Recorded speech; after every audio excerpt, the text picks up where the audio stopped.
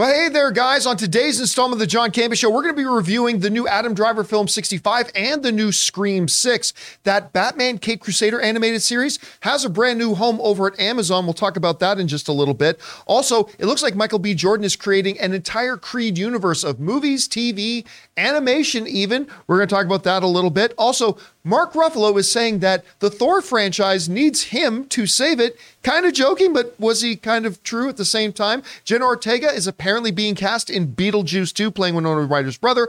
The final Super Mario Brothers trailer's come out, and it's as great as anything. And Bob Iger is saying Marvel films don't need a third or fourth installment in their franchises, and that the next Avengers you see are going to be an entirely different team. That and a whole bunch more. The John Campea Show starts right now.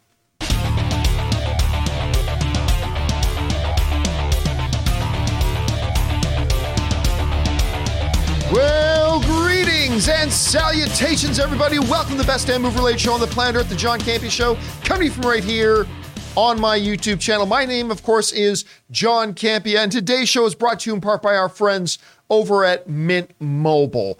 Guys, it is glorious to have you guys here today as we talk about our favorite things in the world, movies, movie news, TV, and streaming, and all sorts of good stuff. I'm joined by, of course, Ray Ora back there. Jonathan Voico is running the show. Taylor Gonzalez is over there in control table as well. And most importantly, you guys are here. Thank you so much for being here and making this show part of your day. Here's how the show's going to go. We're going to talk about all those predetermined topics and more. And then in the last part of the show, we're going to take your live comments and questions. If you guys have a live comment or question you'd like us to address on the show, go ahead and fire that down into the comments down below. Or if you want to do it during the live part of the show, when we get to the end of the main topics, we are going to open up the super chats. And once we do, you'll have just a couple of minutes to fire in a thought, and I'll address that in the last part of the show.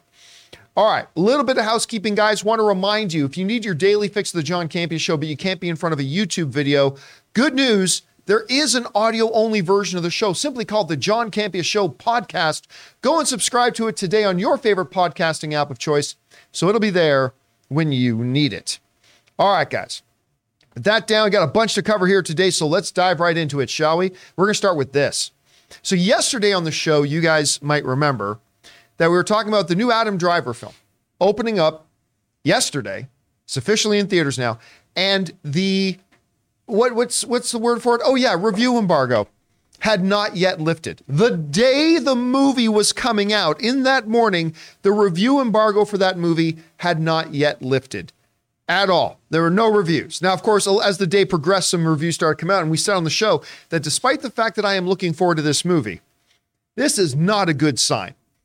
It is not a good sign when a studio has so little faith in their movie that they don't want critics to be able to talk about it. Well, with all that in mind, myself, Ann, and Ray, we went to go see 65 yesterday. Gluttons for punishment. Gluttons for punishment. And you know what? I had a much better time than I thought I would. I enjoyed this movie. I thought this movie worked on several levels. One, just as a kind of, dumb, just kind of an action film, like running from dinosaurs. A dude with a gun running from dinosaurs, right? That's a lot of fun. So you could do that part right. You give some fun. But you know what? I thought the underlying story of the movie was had a hook. The story had a hook to it. We understand the character and his emotional state and all that kind of stuff. And so, look, I'm going to tell, this isn't really spoiler because this is stuff that you find out in the first 30 seconds of the movie. This is just the premise, right? This is just the premise. So Adam Driver's characters do not go back in time. He's actually from he's from another planet. And 65 million years ago, there was another civilization out there, and Adam Driver is basically a bus driver. And his ship comes into a meteor shower, he crash lands, and it's him and one other. But they kind of do reveal this in one of the trailers. There's him and one other survivor. One of the passengers survives. And they got to survive this prehistoric Earth with dinos running around and all that kind of stuff. And listen, I was sitting there fully prepared for this movie to not be good at all because of the studio showed no faith in it. They didn't market it very much either. So I was waiting for I was waiting for the movie to get bad. It's like, okay, this is an interesting start. Must get bad any minute now. It's like, all right, we're through the first act. This must be where it goes south. But it doesn't. That was me and Ant-Man. I know. Was it really? Yeah? I just thought, they said it's going to get bad. Well, I mean, and hey, you're not alone. A bunch of people liked Ant-Man. That's great. But I was like that. I was sitting there waiting for this thing to get bad. And I'll tell you what, no, is this going to end up in my top 15 movies of the year list? Probably not. No. But this is a good movie. I had fun with it, and I get it. Not everybody's going to enjoy it. It's not going to be for everybody. But I thought Adam Driver, listen, give him a movie where it's basically him. Just him. He's on screen almost the entire movie, and he shows off that he's an actor who can carry a movie. I had fun. And man, that blaster that he has equipped, awesome. The sounds of that thing were like, okay, that's something from Halo, something from... Look, this movie had the elements that I love about everything. It's like dinosaurs. Yeah. There's an element of natural disaster in there. Yes, there is. There is space. I mean, this movie was for me. Like I spent the whole night I was thinking about it. It was 90 minutes. The whole night I was thinking about it. And I was like, I really like this movie. I can even say it's one of my top surprise hits of the year so far. Surprising as in I didn't go in there. It had dinosaurs, but that's just me being optimistic. Yeah, but because you went, I remember when we parked and we were walking in, you started talking about it as you goes, I bet there's not going to be many dinosaurs. Yeah, I was already shitting on it. They're going to sell us short on the dinosaurs. And then this morning when we came in the office, he said something I very rarely ever hear Ray say. He said, you know what? If I've got somebody who hasn't seen the movie yet, I'll go see this again. Yeah, I would. Don't hear you say that often. There was a lot of well, I hope if someone had a camera on me, it would be the most funniest video ever. Because I startled out of my chair 2 or 3 times to the point where it's so bad I looked around. You know when you think everyone's looking at you. Yep. Sit down, I looked around and I was like, and then I just kept going like this. I'll tell you, in the theater, now this happens sometimes, but we're in the theater and something will happen that's kind of clever. And all of a sudden, all you hear in the theater is Ray. I did that more than scream. Through the theater. The guy behind him is suddenly holding a Chipotle burrito. Okay, John, would you suggest someone spend money to go watch this? Yeah. I honestly would. Look, no movie is for everybody. The Godfather, Star Wars, Lord of the Rings, no movie is for everybody. But I honestly, if I was talking to an average person right now, they came up and said, hey, is this worth the time and money to go watch? I would honestly say yes. I'm not saying, not going to win any Oscars. I'm not going to say it's going to be in my top 10 movies of the year list. No, but it's a fun little movie. Yeah, it is. And I think it is worth, if you've already seen Creed, go out and see this. I think you'll have a good time. Anyway, guys, question is for you. Did you have a chance to go out and see 65 with Adam Driver yet? If so, what did you think about it? Whatever you guys think, jump on down to the comment section below and let us know your thoughts. All right, guys. With that down, let's get into another review here, shall we? We did a double header last night. We did a double feature where first we went to go see Adam Driver 65, and then we went in to go see Scream 6. Now, I am not a Scream fan, all right? I'm not a big Scream fan. I'm not a big fan of the franchise. I like the first one well enough. Didn't like any. I didn't like 2. I didn't like 3. I didn't like 4. And then 5 came out last year. And I was really pleasantly surprised by 5. I had a good time with it. I really quite enjoyed it. So that, coupled with some really good trailers for Scream 6, I found myself for the first time in my life being excited to see a Scream movie. And I love Jenna Ortega and all that kind of stuff. So off we go right after seeing 65 to go see Scream 6. And I will say this. If you had bet me $100 yesterday in the afternoon about my double feature and which movie will I like better, 65 or Scream 6, I would have bet Scream 6. And I did like Scream 6. Don't get me wrong. I liked it. We're going to talk about it here in a second. I did like Scream 6. But I would have lost that bet because I actually ended up coming out enjoying 65 a little bit more. But anyway, we're here to talk about Scream 6. All right. Scream 6 is, I think, one of the better installments of the franchise, to be honest with you. Look, when you go to see a Scream movie, you are not going to see Shakespeare. You're not on your way. You're not going there to see Daniel Day-Lewis. You're not going to see the Ghostface mask come off and it's Daniel Day-Lewis or Denzel Washington under You're there. hurting Taylor right now. Can you please calm down a little bit? I think even Taylor would agree, right? That's not what you're going to Scream Funny for. you mentioned that because breaking news, Daniel Day-Lewis cast in Scream Coming 7. out of retirement for Scream 7. Yeah, I mean, that's not what you're going for, right? What are you going for? You're going for some some clever, funny pop cultural references. You're going for some really fun kills. You're going for, see if you can figure out the mystery a little bit. That's the stuff you're going for, right? And on that level, I got to say, this movie delivered in spades on that level. The kills were fun. There was some really good humor in it. I won't say what it is, but one involves a scene with Jenna Ortega and Courtney Cox that I thought was really, really funny. I like this group from Scream 5.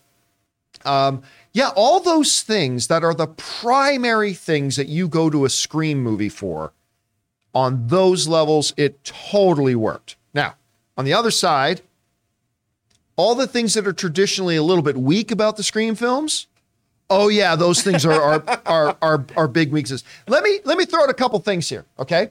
Oh, no. And I'm not going to get into spoilers, but these are tropes that have been in but not just the Scream movies. These are tropes that have been in 1,000 movies, and they always drive me freaking insane.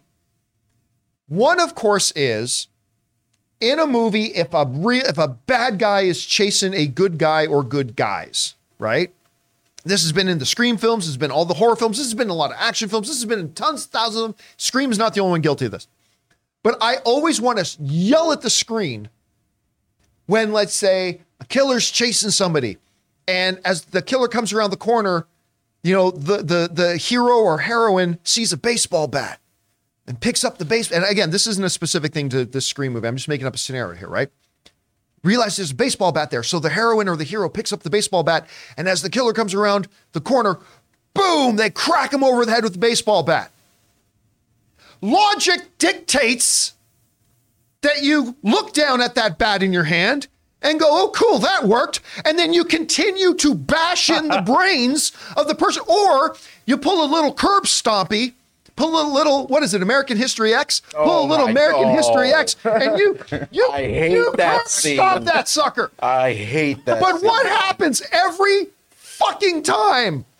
Every time in any of these movies, you get the person, and then the hero or heroine goes, oh, they knock the bad guy down. They go, woo, they drop the bat, and they keep running. And you know what's better? What's if that? they hit the bat on the killer's face, and they fly through a 2-story window onto the floor. They're like, nah, they're good. We're good. We got them. Yeah, it's all good. It's all fine. But that one thing, that little fake make-believe thing I just made up, that happened like 7 times in this movie. Like 7 times in this movie. And every time I'm screaming, it's like, why? Like, that just, like, dude, get full mount. Start landing some ground and pound. Throw some elbows. Like, they're down. Yeah. Kill them. And believe it or not, they're scary in that mask, but behind it, they're just a person. Yeah, see, that's my big problem with all of them. They're just a person. But John, my out of theater review, I said something about like the David Arquette character. I'm not backtracking, but I do want to say that whatever there was in the 5th one, that I enjoyed, I didn't find much of in this one. Ooh. Like, and a lot of that was like, I think the parts that just made me laugh. There was like a lot more, like breaks between, I don't know, like the kills in the 5. I don't know. Maybe, but I mean, you mentioned coming out that you really felt the absence of David Arquette, Or and after something watching like the 5th one, there was definitely a dimension that David Arquette brought to the 5th one that you felt was missing in this one a bit. I also very much felt the absence of Sidney. Yeah, me too. But the movie, I went in wondering, how are they going to address the fact that Sidney is in here? And I thought they, number one, addressed Sidney being missing very well. And number 2, they gave a really good story reason for why Sidney wasn't there. Unlike Creed. Unlike Creed with Stallone, they did a much better job with Sidney missing than they did with Rocky missing. And number 3, I thought they handled it very respectfully. I thought they handled, so I won't say how they do it, but I thought they handled all that really, really well. The twist, hey, listen, these cheap little horror movies, I usually see the twist coming from a mile away. It got me. It surprised me. Look, the little twist got me. And that's where I think I've only seen Scream 1, I think Scream 2, 5, and then this one.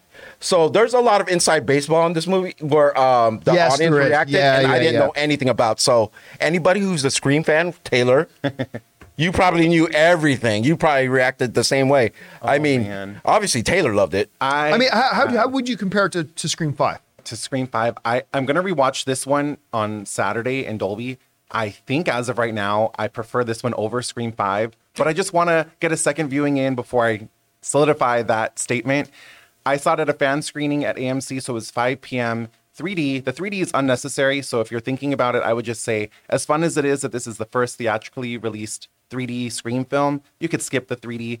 I'm going to see it in Dolby for my second viewing. They give out these really cool prints. I'm going to frame mine, put it on my wall. I love this movie. It was so good. I was nervous. I was shaking. I was sweating. I told you I started tearing up at the opening kill scene. I was like, God, you guys, this is what I wanted. This is what I've been waiting for.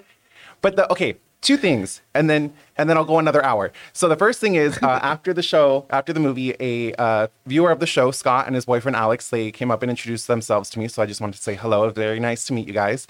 And then the second thing is, so I did my out of the theater review, and I did not plan this. 4 minutes and 20 seconds, you guys. That's great. That is great. I have a big question, John. Yeah. Well, first of all, props to Jenna Ortega. She's the new, I don't know how old she is, Princess Queen. She's great. She's great in this movie. She's Inland really Empire, because she's from born in Coachella. Props to her. The big question: you saw the turnout at Scream 6. Yeah, that theater was packed. Yeah, it was significantly more people than at 65. It wins the weekend, right? Oh yeah, yeah. Actually, well, they were forecasting this was going to be the biggest opening of the franchise so far. That's what the forecast was. Obviously, we'll know on Sunday, but yeah, I mean, there's really nothing to compete against it. Creed will have its drop. I wish 65 could compete. I wish. Because it was not a full theater at 65. Yeah. I mean, it was. I don't even think it was half full at 65. They didn't market that film well, but. Again, yeah, I think this is one of the better installments of the Scream. I personally prefer 5 over 6, but I had a good time. It's a good weekend for any genre. We got sci-fi fans. We got horror fans. It's all there for you. Yeah, go see 65. Creed. Go see Scream. Go see Creed. I mean, there's a lot of good stuff in the theaters right now. Question is for you guys. Did you have a chance to get out there and go see Scream 6? If so, what did you think? Whatever your thoughts are, guys, jump on down to the comment section below and let us know your thoughts. All right, guys, with that down, let's move on to this, shall we? You know, there was a great disturbance in the force for people who are fans of animation at WB and Warner Brothers and stuff like that. Particularly when Warner Brothers and HBO, they were either removing or canceling a bunch of animated things. One of those things was they had announced previously this Batman the Caped Crusader series, right? And a lot of people were excited about it. People who worked on the original Batman the Animated Series were being involved with it. A lot of people were very, very excited about this. The animation style had a real noir kind of feel to it. But then they announced that HBO was not going to carry. HBO had canceled their order for the show. But Warner Brothers was still going to develop it. Like Warner Brothers, WB was still looking at developing the show, even though it was not going to be on HBO. And we wondered maybe it can find another home. Well, wonder no more. The reports are out that Batman Caped Crusader has found a home over at Amazon. Congratulations to all the folks over there working on this show. And it is going to be on Amazon Video with a 2-season order. This comes just from the Hollywood Reporter, who said, the streamer and retail giant has handed out a 2-season order for the animated series, which was originally set up at HBO Max. Caped Crusader landed at the Jennifer Salke-led streamer following Warner Brothers Animation's parent company, Warner Brothers Discovery, scrapping the show in August. Now, obviously, they didn't scrap the show because they're still developing it. They just weren't going to put it on HBO. More than a year after it was ordered straight to series. Amid a round of cost-cutting, other streamers, including Netflix, Apple, and Hulu, also kicked the tires and put in bids on the project. That marks a reunion for executive producers J.J. Abrams and Matt Reeves, who previously collaborated on the WB network's beloved Felicity. So, Batman Caped Crusader lives. Ladies and gentlemen, I know this is going to make a lot of people happy. I know our own Chris Carr was very excited about this series, and good for them, because listen, I often talk about the fact that while I love DC movies and I love Marvel movies, I normally find DC and Marvel's straight to home video animation stuff absolute garbage. Normally, but there are some exceptions. And one of those clear exceptions was the original Batman the Animated Series. Like, that was great. Right. And as a consequence of that, one of the other exceptions was Batman Mask of the Phantasm. That was another one. But I think that one was part of the a straight same home video. world. That was theatrical. Didn't Harley it? Quinn. That was theatrical, and it was the same That was world. it. Harley Quinn. So, like, I could probably pick up Under the Red Hood. Under the Red Hood was Great. another one that I actually quite liked. But so there are 5, 6, 7 of them that I really dig. The Doctor Strange animated movie. I thought You was actually pretty, like that one? I like that one. I find did. all the Marvel ones not that good. I think find DC most of the is- Marvel ones not good. Yeah. I find most of the DC ones not good, but there are some exceptions. And this one was one of the ones that actually had my curiosity. Again, because it's kind of reassembles. It's in the style, it's in the spirit, if you will, of that animated series. You had Matt Reeves working on as executive producer. So I'm personally quite happy about this news. I'm glad they got it. And again, it's a little bit of genius on the part of Warner Brothers. Because this is there's other DC projects that have been announced in the last couple of months. They're going to be airing on other places. Right. And what does that do for Warner Brothers? Hey, Amazon, one of our big competitors, thanks for just free advertising for our properties. But Thank you for the free advertising. I was gonna bring up something. What's that? John? It seems like there's a lot of comic book properties that either the studios don't want to put on their platform or they don't have a streaming platform to put it on, that are sending them to Amazon. They might be regretting that. Amazon might become the house of comic book stuff that the studios didn't want on their own stuff. And if some of those end up being good, because Sony's passing on, like, what was that, Spider-Woman or whatever that thing is? Yeah, to Amazon? Which one was it? Was Silk? Silk. Silk is going over there. Yeah. There's a couple of things that are going on. The Boys is already on there. I Yep. mean, But that's the thing.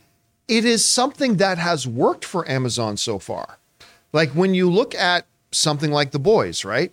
That's really worked. When you look at Invincible, you know, the comic so far for Amazon, they're looking at their experiments with the comic book material, and they're having between is Invincible Netflix or is that Amazon? That's Amazon. That is Amazon, right? So between Invincible and The Boys, they're cracking it. You can't say the same for Netflix, right? What was the one they just did with Transformers boy, Josh Duhamel? I don't think. Yeah, the older heroes. Yeah, with the family. Shoot. And I'm freezing on the name. Everybody wants to forget the name of that one. I'm sure the live chat. Yeah, I can't remember. But I'm pretty sure everyone knows what It wasn't good. Jupiter's Legacy. Thank There you. you go. Haunted Autumn was the first one to put that in. Jupiter's Legacy. And Netflix ain't having the best thing with that. Although, you know, the old guard, that kind of worked for them, but Jupiter's Legacy was a big swing and a miss. So I think Amazon is going to be saying, yeah, we'll keep going with this because it's working so far. And you know what's great for these properties that, like, whatever the studio wanted to pass it on to Amazon, is having Amazon Prime membership is almost like having a phone now. It's like almost everyone has it, and you get to watch this stuff. Yeah, like I love that because even without Prime Video, I'm an Amazon Prime member even without Prime Video. It's just bonus for me that I get Prime Video with my Amazon membership. Anyway, guys, question is for you. What do you think about this? Batman, the Caped Crusader animated series lives, as Warner Brothers will continue to make it. Only now it's going to be airing on Amazon Prime. At least it's going to be out there 2-season order. Are you excited about this? Maybe you don't care about the animated stuff. Whatever you guys think, jump down to the comment section below and let us know your thoughts. All right, guys.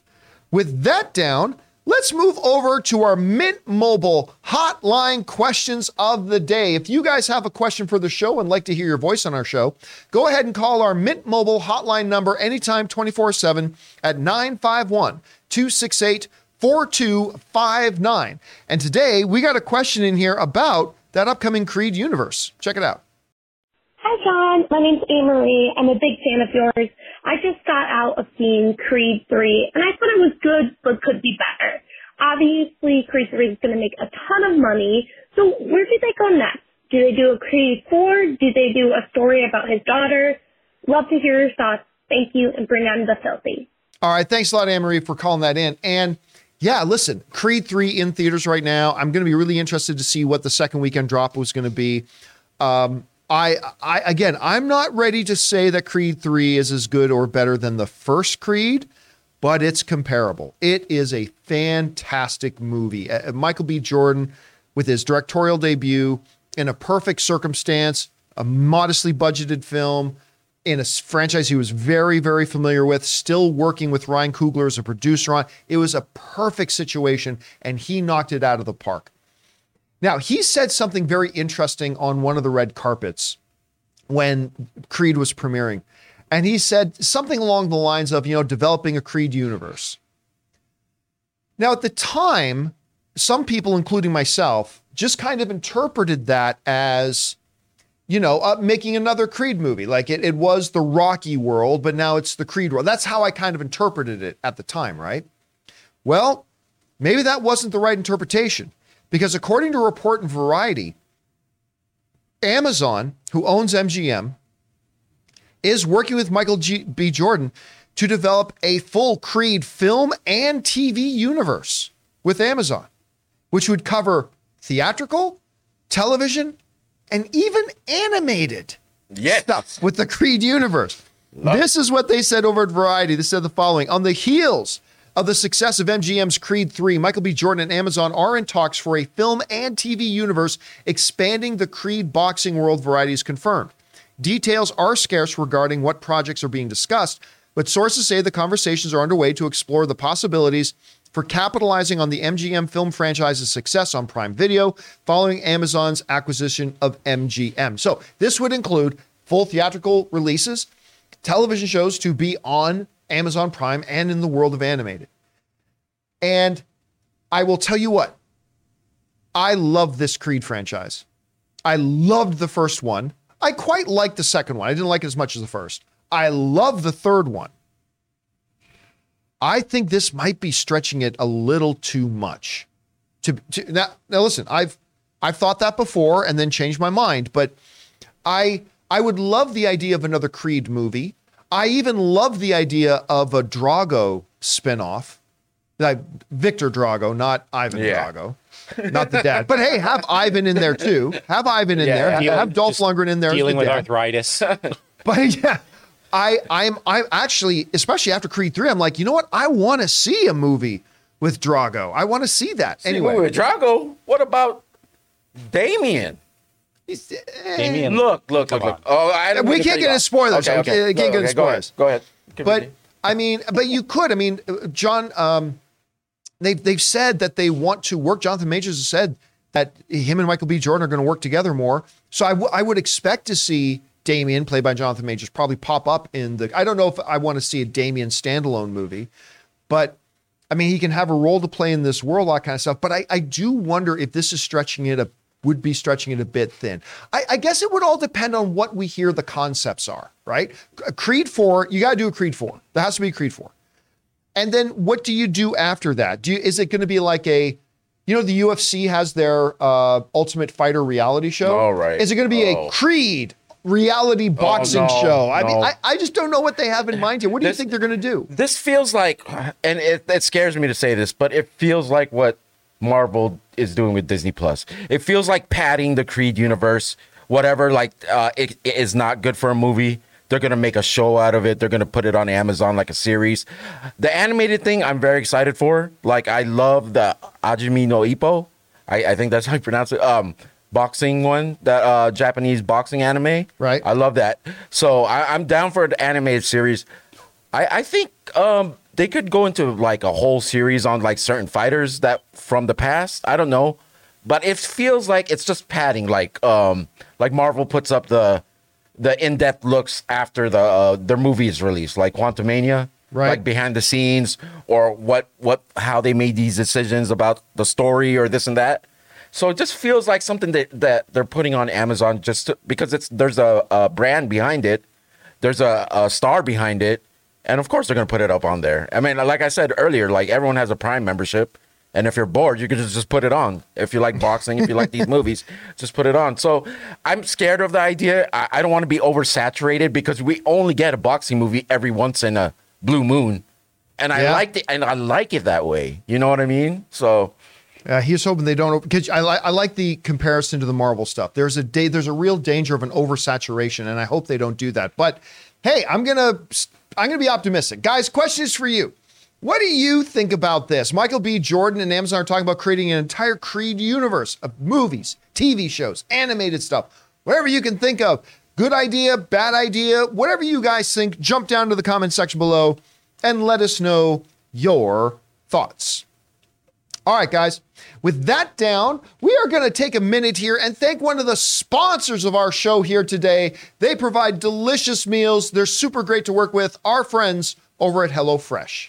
With HelloFresh, you get farm-fresh, pre-portioned ingredients and seasonal recipes delivered right to your doorstep. Skip trips to the grocery store and count on HelloFresh to make home cooking easy, fun, and affordable. And that's why it's America's #1 meal kit. Guys, it's the new year. Do you remember those New Year's goals you promised yourself you'd stick to? HelloFresh is here to help you eat better by delivering fresh ingredients and easy recipes right to your door, taking the hassle out of dinner time. Looking for an easy way to eat well and save money? Cut back on expensive takeout and delivery and get started with HelloFresh. You'll love how fast, easy, and affordable it is to whip up a restaurant-quality meal right in your own kitchen. My wife Ann and I have been constantly impressed by HelloFresh. Not only how absolutely delicious the food is, but how easy it is to prepare and how much fun we have doing it. Go to HelloFresh.com/Campia60 and use the code Campia60 for 60% off plus free shipping. That's HelloFresh.com/Campia60 for 60% off plus free shipping. HelloFresh, America's #1 meal kit. And thank you to our friends at HelloFresh for sponsoring this episode of the John Campia Show.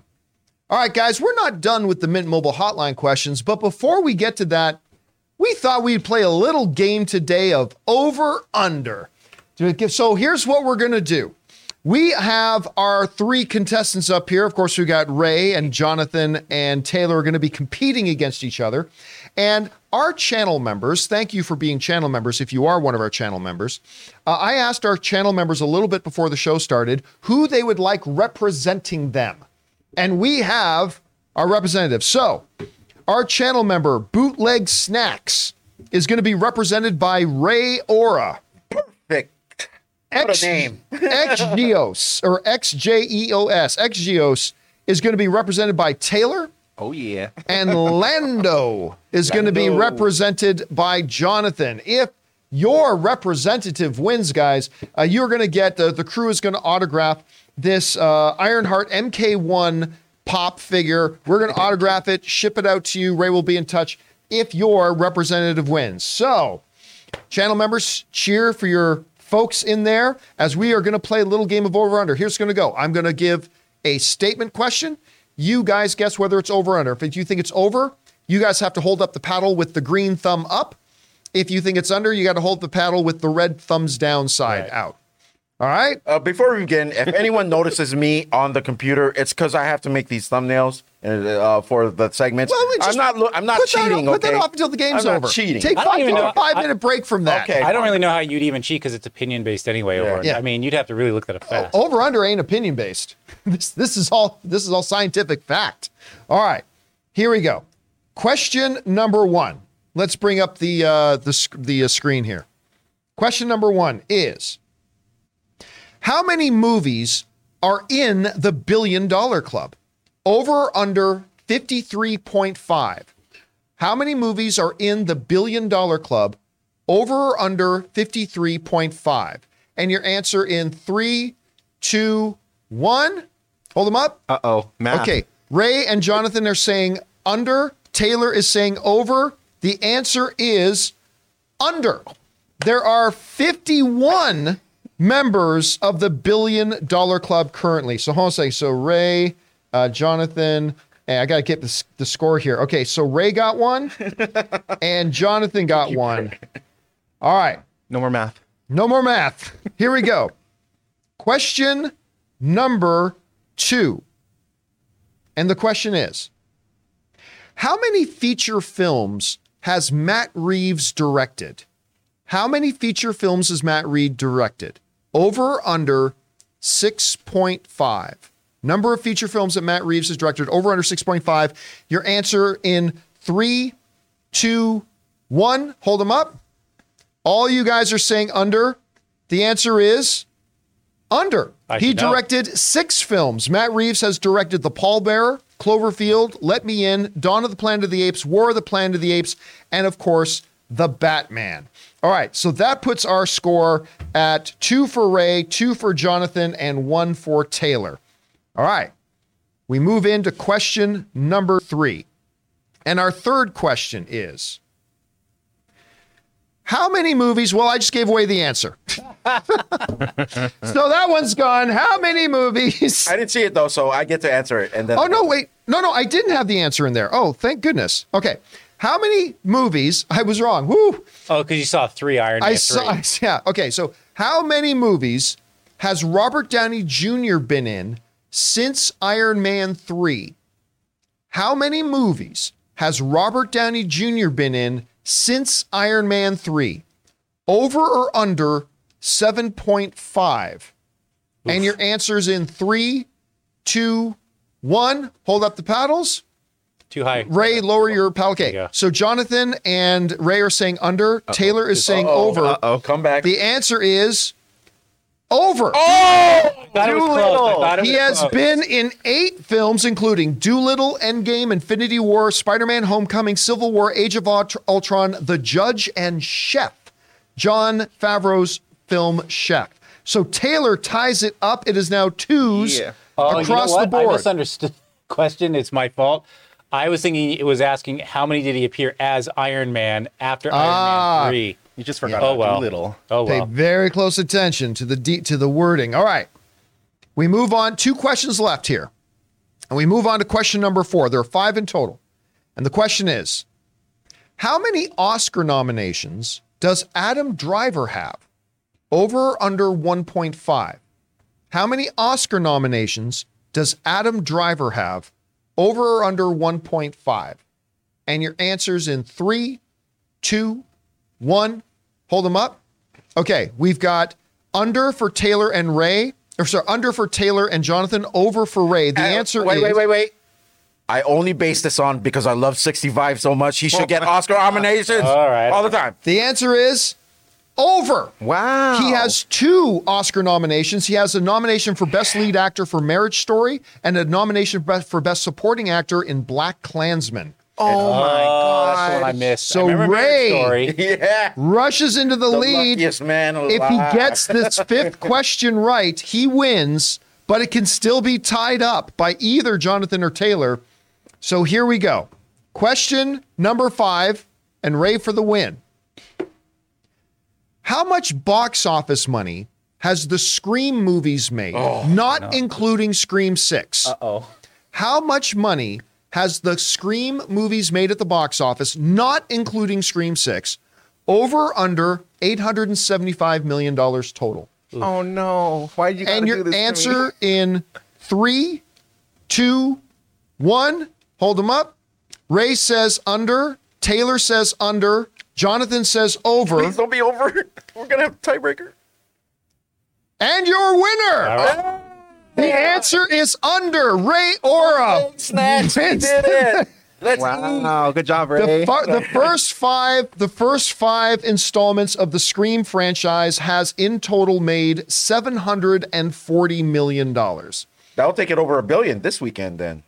Well, no, this will take it over 800 million this weekend. 800 million. Yeah, but Shit, I lost. so Ray is your boy. winner, which means congratulations, Ray, and congratulations to Xgeos, XJEOS. Ray will be in touch with you on there. We're going to autograph these up for you, send this out to you. So congratulations on And you that. know who didn't win?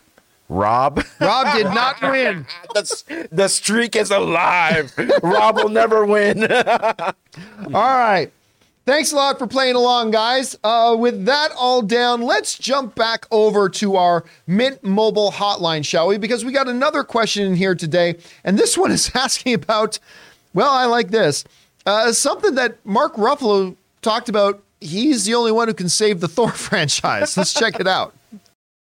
Hey, John, this is Joe here. I just seen a post that Mark Ruffalo he said that he's just waiting on Marvel to call him back to the Thor franchise so he can save the Thor franchise. What's your thoughts on that? I don't think he's joking, actually. All right. Thanks a lot for sending that in. All right. So here's what's happening. We all know that Thor Love and Thunder Listen, there are a lot of people who like Thor: Love and Thunder. I liked it. I thought it was a major step down from Ragnarok, but a bunch of people like it. But even the people who like it, like me, will say that it was a major step down from Thor Ragnarok. Like most of us agree about that. Maybe some people like it more than Thor Ragnarok. That's great if you do. Some people really dislike the movie. So here's what's going on. Mark Ruffalo was at a convention. He was at the Emerald City Comic Con. And he was asked about, I think the question they asked him, if you could do a buddy cop movie with any, like as Bruce Banner with any other of the MCU characters, who would it be? And he basically said Chris Hemsworth. Actually, let's go over, this is specifically what he said. This comes from the folks over at CBR. Ruffalo said, I have a soft spot for Chris Hemsworth, so I keep waiting for them to invite me back to Thor franchise to save it. That's a joke. I'm canceled, Ruffalo said, seemingly poking fun at Thor: Love and Thunder for being one of Marvel's lowest rated movies with a 6.3 rating on IMDb, which is irrelevant, and a B+ grade on Cinema Score. So he comes out and he says, I keep waiting for them to invite me back to be in Thor. So as he sips his tea, I can save the franchise. Now, of course, Ruffalo quickly did follow it up that says, I'm joking. Was he? Come on, John. Was he? Come on, man. Because here's the thing. I'm gonna throw this out there. Within the best sarcastic jokes, the best sarcastic jokes have a little kernel of truth, maybe just a small spattering of truth. Now, look, Mark Ruffalo loves his fellow MCU cast members and is beloved by his fellow MCU cast members. And I've seen a lot of stuff with him and Chris Hemsworth together. These are two guys who clearly get along fantastically. Like they love each other. So I'm sure there was no meanness intended in Mark Ruffalo's statement. Mark Ruffalo is also very, very keenly aware. I think he's a fabulous Oscar caliber actor. But Mark Ruffalo is also keenly aware that amongst the pantheon of MCU actors, he's probably one of the lowest in popularity. Like he knows Hemsworth is way more popular than he is and all that kind of, he gets that. And he loves it. It's whatever. So I have no doubt that he's telling the truth when he says, they need me to save it. I'm joking, by the way. I have no doubt that he was joking. Okay, but joke as it is there a bit of truth to it? Because I say, you say, there is actually a little bit of truth to that. I think look, Chris Hemsworth has publicly said many times that one of the reasons he loved doing Ragnarok so much is that Taika Waititi allowed him to do something very different with Thor than he had done previously. And he really enjoys that. But I think really having him on his own, like Thor in the Thor, yes, Jane was there, but he's had Jane there before. It was really Thor's movie, right? Ragnarok was also Thor's movie, but it was Thor and kind of Hulk, right? I mean, who's the biggest in the poster? Hulk's the biggest in the poster. And I almost feel like maybe one of the reasons they let the humor get away from them a little bit in Thor: Love and Thunder was because maybe they didn't have another character to kind of anchor it a little bit more. So I would say this, if they were to tell me, if Kevin Feige were to call me tomorrow and say, hey, we're going to do another Thor movie. Should we do it? Should we pair Thor up with another character again? Do you think we should do it with Hulk or without Hulk? And despite the fact that right now we have frickin' family barbecue Hulk, which I hate. I love Mark Ruffalo. I loved Hulk in the first episode of She-Hulk. I did. But I mean, where's the real Hulk? Where's the real Hulk? Where is he? Because this family barbecue Hulk is not a Hulk I want to see with Thor. I want to see this Hulk with Thor. That's what I want to see. John, look at the bright side. Do you know the amount of meat Hulk would bring to that barbecue? Everyone's full. Except full. He'd eat it all. Look at that. He's got to eat like 40,000 calories a day. You know what? Side note, one YouTuber I really like watching every once in a while. I think his name is Comics Explained. Oh yeah. I was going through. He had a 3-hour video up of going through the Immortal Hulk storyline, right? And I was watching a bunch of his breakdown of Immortal Hulk, and it's like, oh, that just makes me miss this Hulk. Like, you can do Hulk with a little bit of intelligence, just not Professor Hulk. I don't like Family Barbecue Hulk. That's all. But listen, I think there's a little bit of a grain of truth to it. I think that, so I totally think there's no drama here. I don't think Mark Ruffalo was dead serious about that. I don't think Mark Ruffalo's the kind of guy who would say, you need me to save your thing. I don't think he believes that at all. But if anything, Loki would do better at saving than Hulk. Yeah. Listen, you really, really, I think, missed Loki in Thor: Love and Thunder. I get it. They're trying to have Loki doing his own thing now, and I respect that. But having Loki in there as well is a really good. I love Hemsworth and Tom Hiddleston together. But I mean, look again. If Feige were to call me tomorrow and say, "Listen, we're going to have Hulk, Thor, and Loki all together in the next one," I'd say start shooting that thing tomorrow. Go for it. That would be great. But they're at a barbecue. Then before you hang up, he's like, "Wait, John." But they're at a barbecue. It's at a barbecue. Okay. Oh my god. It's at a barbecue. I'm like, whoa, what's what? Here, he greenlit it. We got Greenlit is done. I have to ask, where did this family barbecue come? Were they actually going to do it? That's the last scene of She-Hulk where they're having a big family barbecue, and of course, Bruce is her cousin, so Bruce shows up at family barbecue. I thought it was because he had like the shirt on that you assumed they're. Oh no, they were there. I still have a suspicion though that they are nerfing him so much to make us feel like, oh, he's got this guy so under control. He's showing up at family barbecues just for the juxtaposition when he loses control, which would and be it gets insane. Bad. Listen. Hear me, people of the movie sphere. If they do, say, use all of this gentle, kind family barbecue Hulk, the Mr. Rogers Hulk, as just a big setup for a world breaker Hulk, for a World War Hulk, if they do all that where, like, listen, we know in the comics, and I don't think they're going to follow this way in the movies, but we know in the comics, this is just one of the elements, but the death of Hulk's son is one of the things that triggers the events of World War Hulk. Choked on a rib at the barbecue. I told you.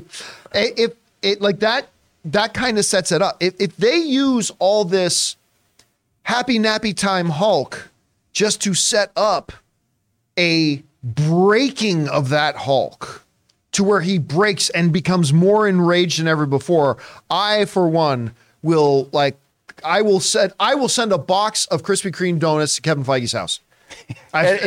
So you're saying in wrestling terms, this is a work. If it's a work, I don't think it is, but if it's a work just to set up Bruce losing his mind, and it'll be a brilliant move. You know how much I made a wrestling term. Yeah, and you know how much, like, same with Superman.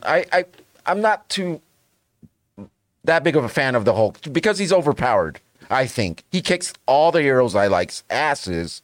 But if this were to happen, I would be all for it. It would be insane. Hey, listen, who they bring into who's the whisper saying they're bringing into the MCU? Oh yeah, I know. But who is it? Who is it? Sentry, right? That guy right behind you. Who's the one guy in World War Hulk that went toe to toe with Hulk? I would love. Again, I'm not saying it's what they're doing. Yes, I don't believe they're doing it. We are. I don't believe they're doing it. I'm just saying if they did, how did this Thor topic become a Hulk talk? And I'm not sure. But if they did, I'm just saying it would be mind blowing. Look, you put Hulk in Thor, I think I'm all for it. But I think Ruffalo was joking. Anyway, question is for you guys. What do you think about this? Ruffalo's joking that, hey, you need to put me in the Thor to save the franchise there. I mean, he was joking, but was there a kernel of truth in it? I don't know. Whatever you guys think, jump on down to the comment section below and let me know your thoughts. All right, guys. With that down, let's move on to this, shall we? We were talking a little bit earlier about the new movie Scream, Scream 6 with Jenna Ortega in it. And, of course, Jenna Ortega, especially with I mean, with X, with Wednesday, with Scream 5, I mean, and that her Saturday Night Live appearance. She is the hot flavor of the month, man. Jenna Ortega is a hot name right now. And out of nowhere, apparently, like Randy Orton coming in with the RKO, all of a sudden, they're talking about her being in a Beetlejuice. I thought this thing died. I thought, we've been hearing for years, that Michael Keaton, Tim Burton, all these guys, they were been trying to get a Beetlejuice 2 up and going. And every time it looks like it's happening, then it sputters and stalls. Then it looks like it's happening, then it sputters and it stalls. And there were some reports recently, like Winona Ryder saying, no, we're going to do it. But then nothing, we don't hear anything. Well, now we got something. Because according to reports, they're in negotiations right now with Jenna Ortega to play one of the lead roles in the upcoming Beetlejuice 2. This comes to us from Screen Rant, who's quoting the Hollywood Reporter, saying, per the Hollywood Reporter, Jenna Ortega is circling a major role in Beetlejuice 2. While nothing is official just yet, there is a tentative production start date of late May. That means all the pre-production on this thing is done. Like, they're ready to roll and start rolling cameras in a couple of months. Late May or early June, dependent on the budget being settled. If she gets cast, it is said that Jenna will play the daughter of Winona Ryder's character. Keaton and Burton are both expected to return for Beetlejuice 2 as well. All right. This is one of those, I'm going to admit, Beetlejuice is one of those beloved films that I do not hold in as high esteem as many of my friends do. Don't get me wrong. I like Beetlejuice. I grew up watching Beetlejuice. I like the movie. I do. I don't consider it to be like one of the classics as a lot of the friends I have do, but I enjoy it. And while Michael Keaton is immortal, I've never felt an itch. Like, I've never felt the need that they need to go back and do Beetlejuice 2. But they have been persistent with this. And even though I've never really seen the point of doing a Beetlejuice 2, the reality is whenever Beetlejuice 2 gets talked about, I feel a lot of excitement from a lot of the segments of the movie fandom. So they're clearly onto something here. If they could add Jenna Ortega to this, it's brilliant casting. I mean, right now, adding Jenna Ortega to just about anything is pretty brilliant. Right. But I totally buy her as Winona Ryder's daughter from the first movie. I totally buy that. Like that's inspired casting. I could totally see it. So while I'm not going to pretend to have a lot of enthusiasm for Beetlejuice 2, but it's interesting. Adding Jenna Ortega would be great. Now, I'm going to go out on a limb here. I'm going to take a wild guess because I honestly do not know the answer to this. But I'm going to guess that Taylor is a Beetlejuice fan. Oh, yeah. Okay, I figured. You like the casting? You like the idea of Jenna Ortega joining this? I do. Jenna Ortega is a scream queen. She's this generation's scream queen, you guys. And adding her to Beetlejuice 2, as long as they bring back Catherine O'Hara, I'll be so bummed if they don't bring her back. But to see the two of them interact, to see Beetlejuice, I love the original. It came out before I was born, but I love it. It's one of the first movies I remember watching on VHS as a kid. Michael Keaton coming back, Tim Burton coming back. Just how can you not? And with the rise of her fame from Wednesday to Scream to this, like, I just think it's perfect casting, and I really, really hope this comes to fruition. She's on fire right now. She's the if there's a part for her, you get her to make sure your movie like does well. You know what? I wasn't a fan of Beetlejuice. I think some parts actually scared me when I was a kid. Oh, sure. The reason why I like I would watch it is because that intro, because of the little miniature set, right? Yeah. Mm-hmm. And then I since I love toys so much, I would always watch that, and then I'd find out, oh no, it's Beetlejuice, and I'll turn the channel. You know what's funny though? Like, you're talking about, like, Jenna Ortega is on fire right now. I remember it was not that long ago where, like, somebody would be the hot actor or the hot actress right now, and they would be that for a year and a half, 2 years, and maybe somebody else. I feel like who is the hot name right now changes every 3 months right now. Because go back to Queen's Gambit. Anya Taylor-Joy. Aaron Taylor-Joy, or Anya Taylor-Joy, right? For a window of time there, she was like ruling the world. And now you got Yelena. Florence Pugh. What's that? Florence Pugh. Florence Pugh is then like the person ruling everything, like the hottest name going right now. And now it's kind of very quickly shifted to Jenna Ortega. That was Gina Davis and Alec Baldwin as the couple in the original Beetlejuice, right? No. For sure. It was the girl from, wasn't it the lady And from? yeah, Gina Davis. It was Gina Davis and Alec okay. Baldwin. I wonder if they'll let his character have a gun in this movie. Maybe. Ooh, too soon. What? Anyway, Oh, guys, oh boy. question is for you. Do you like the idea of them doing a Beetlejuice 2? I will admit my interest in this goes up quite a bit with the talk of Jenna Ortega playing Winona Ryder's daughter. I think that's inspired casting. What do you guys think about this? Whatever you guys think, jump down to the comment section below and let us know your thoughts. All right, guys. With that down, let's get into our next one here, shall we? And that one is this. Listen, one of the movies that if you'd asked me a year ago, did I have a lot of high hopes for it? Did I think it was going to be all that big? Would have been Mario Brothers, to which I probably would have said, no, probably not going to be all that big. And I'm kind of looking forward to, but whatever. But the marketing campaign for it, seeing the people getting out there to Super Mario World that's open at Universal Park now. Every time I'm in a movie theater and that Mario trailer plays, that becomes the trailer that gets the biggest pop. Now, your audiences may be different, but every audience I've been in a movie with where a Mario trailer is played, that trailer is the one that gets the audience buzzing the most and most excited about. As a matter of fact, last night going to see Scream 6, I went out to get some popcorn and they were advertising this special Super Mario Brothers bucket that you could buy. And I inquired about it and they say, yeah, we started selling them today. They sold out in hours. They're gone. They sold out. People are excited about this. I am predicting, and I could change my mind after I see the movie. But right now, my prediction, just a guess, is that Mario Brothers will be the biggest movie of 2023. I think it'll gross more than Fast 10. I think it'll gross more than Indiana Jones. I think it's going to gross more than any Marvel film this year. I think if you don't believe there's a chance that could happen, I think you are under evaluating this property.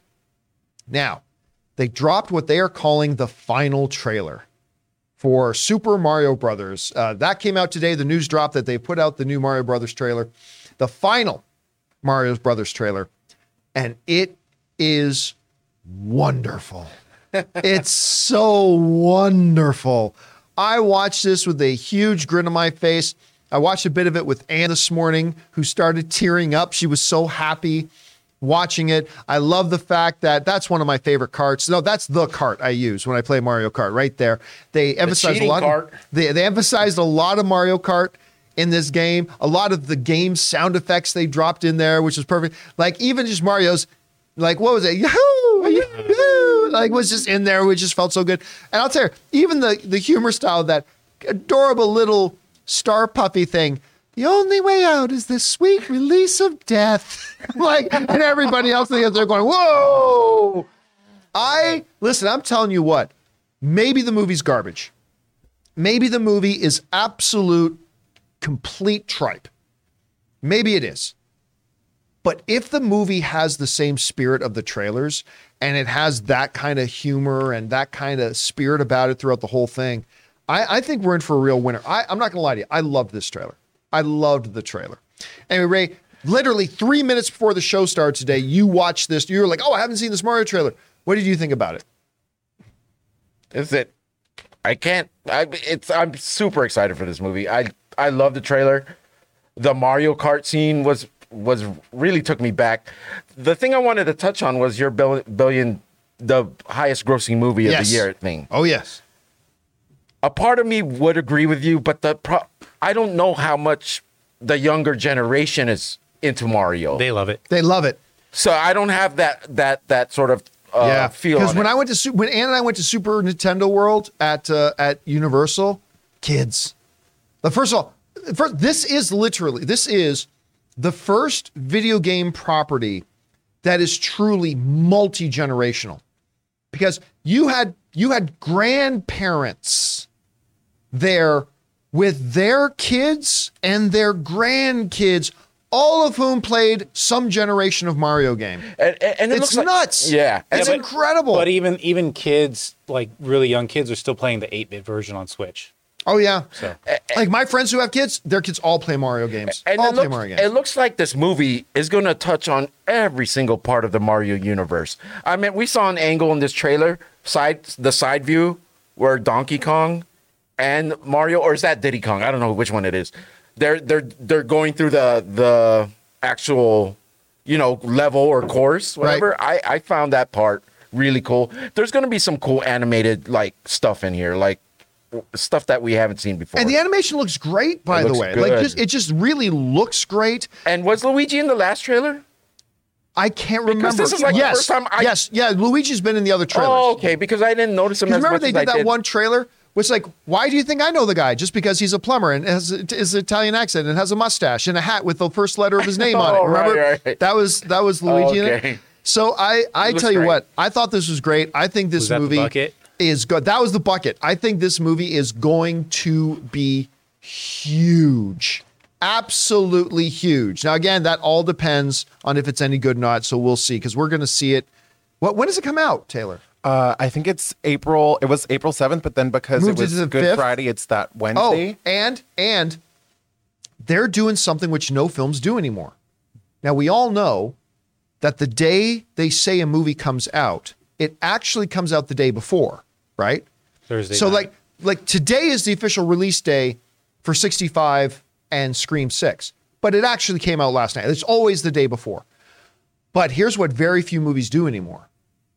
Not only is Mario now obviously coming out the day before, it's going to come out at 12:01 a.m. the day before. We're there. We There's bought no our way. tickets. Ann was sitting down with as we were watching 65, like getting ready to watch 65. Ann's on her phone because the movie hadn't started yet. 12:01. That on show is going to be Thursday. crap the next day. Oh yeah, we're gonna be tired the next day. We're gonna be tired the next day. Tuesday But night. Ann bought our tickets as we were sitting there. Okay. So there's a 12:01 a.m. screening of it. The previous day, and we're like, buy them. Here's one question We're for you. psyched. Over or under 100%. And dresses up as I literally, Mario. yeah, to I was the going to movie. say that. Yeah. She's going cosplaying, right? Oh no! I kid you not. We got home. It was after she woke up this morning because it was kind of late when we got home. She got up this morning. She was literally, because you guys know my wife Ann does a ton of cosplay. She actually has her own Instagram account called Ann Cosplays. But her favorite thing is Luigi. She has like 4 different Luigi outfits. And so she was going through the stuff this morning, like pulling out her various Luigi things. And then the conversation in the car on the way home is, you're going to dress as Toad. No, honey, I'm not dressing as Yes, Toad. you have to. I'm Oh, not dressing as Toad. You're dressing as Toad. Now, usually she wins these arguments. So you'll probably see me in a Toad hat of some sorts. I don't know. You have to fully commit and shave your head. Taylor, you want? We don't need Taylor for the rest of the show. I don't Okay, think. look, you got to understand. My wife watches the show. And you're you're going to go watching. for that. If you just put this idea in her head, you fucking just lost your job. Manscaped. Manscaped. Oh, Yeah. Mario's going to be so good, man. I'm so excited. I'm excited for this. Anyway, guys, question is for you. Did you have a chance to see the new Mario trailer? I think it's absolutely fantastic. Did you see it? Did you like it? Maybe you didn't. Maybe you're not looking forward to the movie at all. Whatever you guys think, jump down to the comment section below and let us know your thoughts. All right, guys. With that down, let's get into our final main topic here today, shall we? And that one is this. With Bob Iger returning, Big Papa Iger coming back to lead Disney again, he's the CEO again. We've already seen that he has a couple of things in mind, a couple of things that he's doing, including he's reining back the sheer amount of content that Marvel's been trying to put out, which I have been saying for a long time is absolutely something they've needed to do. They have been stretching Kevin Feige far too thin, and the less and less Kevin Feige can have direct quality control over the stuff that's coming out of Marvel. We've been seeing the quality of Marvel product. Hey, a lot of it is still very good. A lot of it is still stuff I love. But overall, the quality of the product has dropped. And Bob Iger coming back in and saying we're going to reduce the sheer amount of stuff that we're producing, which I think is a good move. There's no need to be putting out 8 different things a year. There's just no need to do that. So there's that. Now, we've also expected a few other changes, but Bob Iger on a call the other day at a big sort of convention at the Morgan Stanley Technology, Media, and Telecom Conference. Bob Iger was asked about the status of Marvel and Star Wars and things like that. Now, on the Star Wars side, he said, look, we're still being very cautious because we hit a couple of bumps in the road. The Solo movie was the lowest performing Star Wars movie of all time, even though it ended up being a pretty good movie. And obviously the reaction that a lot of us, including me, had to The Rise of Skywalker, which is as bad as the prequel trilogy. Probably one of the, I would even say it's worse than Revenge of the Sith. Not as bad as, say, Phantom Menace, or definitely not as bad as Attack of the Clones, but still one of the worst Star Wars movies they ever made. It's just awful. So he said, we're still being very, very cautious about that. But he said a couple of interesting things about the Marvel Cinematic Universe. And he said this. He said, with Marvel, he said, there are 7,000 characters. We're reading up here. There are 7,000 characters. There are a lot more stories to tell. What we have to look at Marvel is not necessarily the volume of Marvel stories we're telling, but how many times we go back to the well on certain characters. Sequels typically work well for us, but do you need a third and fourth film for an individual character, for instance? Or is it time to turn to other characters? All right. First of all, everybody knows I idolize Big Papa Iger. I idolize Iger. He is the best, entertainment executive in the world. He's just the best. Simply the best. But Is that a Yelp review? it's a Yelp review. I had a fabulous experience with Bob Iger. Highly recommend. But I couldn't disagree with him more on this. Ooh. Now, look, you don't go back to the well just for the sake of going back to the well. You want, like any movie, you want, whether it's an original or like a first time out with a character, or your fourth, fifth, or sixth film with the character, you still want to apply stringent, harsh quality control stuff that Marvel's been lacking the last number of years. You can't just expect to do Thor 4 and just expect it to be great. You got to approach Thor 4 as if you were doing Thor 1, or as if you were doing Iron Man 1, or as if you were doing Captain America 1. You got to approach it with the same stringent quality control stuff. And if you do that, and if you do it well, these characters become beloved. And we want to go back. Guess what? James Bond has been kicking at it for what? 50-something years? 60-something years? I don't even know how long James Bond's been around. Since the 60s. But nobody's like, move on to the next character. No, we all want more James Bond. We want better James Bond, but we all want more James Bond. Like when we are watching Daredevil, guess what? In one season, let's say the seasons were 10 episodes, people are tuning in to watch Daredevil 10 times a year. 30 times over 3 seasons, and they're getting ready to do an 18 episode season. We will go back to these characters again and again and again, as long as you keep making them good. The problem isn't that you're going back to the well for a third or fourth time. The problem is that at some point you're starting to rest on your laurels and not applying the same active, intense scrutiny to your quality control that you used to do at Marvel. The problem with Thor 4 wasn't that it was the fourth film of the Thor franchise. The problem was it wasn't as well made of a movie. Whether it was the first film, second film, third, fourth, fifth, sixth, seventh, eighth, ninth, or 10th.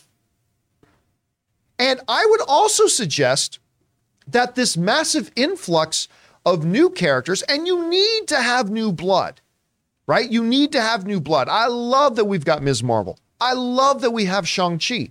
I'm very excited about Blade coming in. But if you just try to sweep the decks, bring in everybody, and all the fans are just going to be the same because people aren't fans of characters, they're just fans of the Marvel Cinematic Universe, you're going to find out real quick that that's not true. There is a philosophy out there that people are not necessarily fans of the characters in the MCU, they're just fans of the MCU. And whatever characters you have in there, it'll work. You're in for a rude awakening if you think that. because it is the characters that make people fall in love with the MCU. That's what makes it work, is the characters. Everything. Rob also always talks about it's about characters. It's about characters. It's about characters. You develop these great characters, and you have a lot of them, and you should be peppering in new ones here and there. And sometimes you need to recycle out the older ones. I get that. But I think one of the weaknesses of the newest phase is the fact that they've gone so heavy into just bringing in the new. Screw Hawkeye. Here's little girl Hawkeye. Screw Captain America. Now Sam is Captain America. Forget what's some of the other. Forget Family Picnic Hulk. Here's Bowl Cut Hulk. He's eating, man. Can you not bother him? He's eating. Here's Bowl Cut Hulk. Forget that. Like, it's just they've been throwing so much new. Like, so much new. And I love new, but you throw so much new at it. That's like, well, this isn't the thing that I've been following all this time anymore. Well, it's not really even new. It's like derivative. Mm-hmm. A lot of derivative. And, I've got to think about derivative. But listen to this. He also goes on to talk about, maybe if I spelt it right, give me a second. Yeah. He also went on to talk about this. He talks about what can we expect from the new Avengers? And I'm not going to lie to you. This comment worries me. He says, there's nothing in any way inherently off in terms of the Marvel brand. I disagree with him. I think there is. And we've talked about the overproduction, lack of quality control. And I think I think Bob Iger is wisely addressing both of those. But anyway, he says, there's nothing in any way inherently off in terms of Marvel. Again, I disagree. Iger suggests, but I think we just have to look at what characters and stories we're mining. If you look at the trajectory of Marvel in the next 5 years, there will be a lot of newness. We are going to turn back to the Avengers franchise with a whole new set of Avengers. Whole new world. Oh. A whole new world. Oh my God. People Bryson came in. I want to emphasize these words here. Whole new set of Avengers. Now, obviously he's talking about Kang Dynasty. He's talking about Avengers Secret Wars. And there's different ways to interpret what he's saying here. But when he says, for example, we got a lot of news. For instance, we're going to have a whole new set of Avengers. Now, maybe that was just a figure of speech. It's saying, hey, there's some new Avengers. We got like when we just have a couple of new Avengers, say, hey, we got a whole new set of Avengers. That doesn't necessarily mean it's all new Avengers, but the way he said it, and I heard the audio recording, and again, this is just interpretive. I could be off of, I hope I'm wrong about this, but the way he said it, it sounded to me like you're saying, no, it is like, hey, all the Avengers who were on the team before, no, it's all new Avengers, all new. And I'm not going to lie to you, that kind of worries me. I think that is kind of missing one of the key elements of what makes the MCU so successful and so long-term, is that you have your roots in these characters that people love to follow. People follow characters. They don't follow franchises. There's obviously exceptions to that. Of course there are. People love their characters. And I mean, there's a reason why when Spider-Man No Way Home came out and Andrew Garfield and Tobey Maguire's Spider-Man re-popped up, everybody got super excited. It was already Spider-Man. The movie was already Spider-Man. People lost their minds because these characters, the Andrew Garfield Peter Parker, the Tobey Maguire Peter Parker, them coming into this universe made people lose their minds. And of course they did. Because we follow characters. We love characters. We get attached to characters. And while I do not believe that you should just keep recycling the same thing over and over again, in the midst of transitions and in the midst of trying to bring in new things, you don't abandon the things that are your roots. And I worry a little bit that maybe their trajectory is a little too much of a overall wholesale transition from getting rid of the things and the characters we've all loved and now we're not. Again, this is just my fear, right? This is just what I'm worried about. Whether or not they're going in that direction, whether or not they are actually heading for a wholesale reshuffling of the deck and all that kind of stuff, We'll wait to find out. Maybe they're not, and I hope they're not. So this is just my worries speaking. This is just my fears speaking, my anxieties about the MCU speaking. But we'll see where they go from there. Guys, question is for you. How did you interpret what Bob Iger is saying? A couple interesting things about Marvel, saying, we don't really need third and fourth installments. Really? If you find characters that really resonate with the audience, you don't want to go, it seems to have worked. Or saying that the next iteration of the Avengers is going to be a whole new set of Avengers. Good idea, bad idea. Maybe you think it's exactly what Marvel needs right now. Maybe you're like me and that makes you feel a little bit anxious. I don't know. Whatever you guys think, jump down to the comment section below and leave your thoughts there. All right, guys. With that down, let's now go over and start taking your live comments and questions. We're going to open up the super chats here and spend the rest of our afternoon here talking to you guys and hearing from you guys and taking your comments and questions. But before we do, we're going to take a quick moment here and thank one of the sponsors of our videos, Ryan Reynolds' own and my mobile service provider, Mint Mobile. We want to take a second to thank a sponsor of this video, Mint Mobile. If saving more and spending less is one of your top goals for 2023, why are you still paying insane amounts of money every month for your phone bill? Switching to Mint Mobile is the easiest way to save this year. As the first company to sell premium wireless service online only, Mint Mobile lets you order from home and save a ton with phone plans starting at just $15 a month. You guys know I made the switch over to Mint Mobile a while ago. The process couldn't have been easier, and I can't believe that I am spending less than a third of what I was spending on one of the other major carriers before. By going online only and eliminating the traditional costs of retail, Mint Mobile passes the significant savings on to you. All plans come with unlimited talk, text, and high-speed data delivered on the nation's largest 5G network. Use your own phone with any Mint Mobile plan and switch easily in minutes with eSIM. To get your new wireless plan for just $15 a month and get the plan shipped to your door free, go to mintmobile.com/Campia. That's mintmobile.com/Campia. Cut your wireless bill to $15 a month at mintmobile.com/Campia. And thank you to our friends over at Mint Mobile for being the best mobile service provider I've ever had. And of course, for being a sponsor of the John Campy Show. What are you guys doing if you're not using Mint Mobile? Go and check them out. The links are down below. All right, guys. With that down, I said we're spending the rest of our time taking your comments and questions. You guys have been flooding them in. So let's check out, see what we got. Jonathan, what do we got? All right, we got Chris Miner with a WrestleMania question. Are you going to WrestleMania since it'll be in LA? If not, this is the one to go to because the Bloodline story has been the best one that WWE has done in years, probably since Austin versus Vince. Ray, myself, and Ann are going to WrestleMania this year. We're going to go for the Sunday, the big event. I have no idea what the Bloodline is. I have no idea what that is. All I got to say is I absolutely agree. This Bloodline storyline is the best they've come up with in a long time. And who's in the Bloodline storyline? It's just this long ongoing thing where Sami Zayn is tagging along with I love Roman Sami Reigns. Zayn. Good Canadian and it's just kid, been by the way. hilarious at times, very sad at times, and it's just all coming to a close, I think, at WrestleMania. All right, so yep, we will be there. We're looking forward to it too. Yep. All right, what's next? All right, Fault in Our Death Stars has a three-parter. I located them already. One of three, Dean Winchester came back in Winchester season 1 finale, not as a narrator, but as an integral supporting character to season 1. This show actually takes place in an alternate universe that Dean came upon on his drive to in heaven after he died in SPN's finale.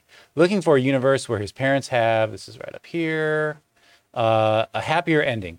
Bobby and Jack, the new god, came back a bit. Entire show is mid, but it was great to spend time with Dean for 7 minutes in its season 1 finale. You know, listen, I'm a big fan of Supernatural. I was a little bit late to the Supernatural party, but for a decade, it became event scheduled television for me. I always loved watching the new episodes of Supernatural, and it wasn't so much about the story of Supernatural, although the story of Supernatural was very strong for certain seasons.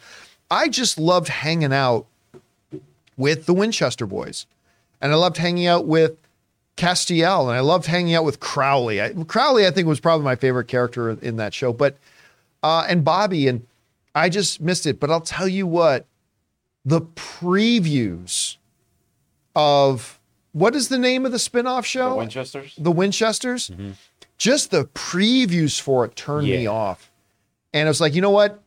I don't want to sully my memory of this show, so I didn't even bother watching. And I'll be honest with you, Dean showing up for 7 minutes is probably not enough to get me to try to check out the show. So I'm glad you're enjoying it. Anybody who does watch it and likes it, big thumbs up. I'm just going to keep that separate and just keep my Supernatural. I mean, you could probably just watch that clip on YouTube. Yeah, and you know what? I probably now will do that. I'll probably go look up the clip.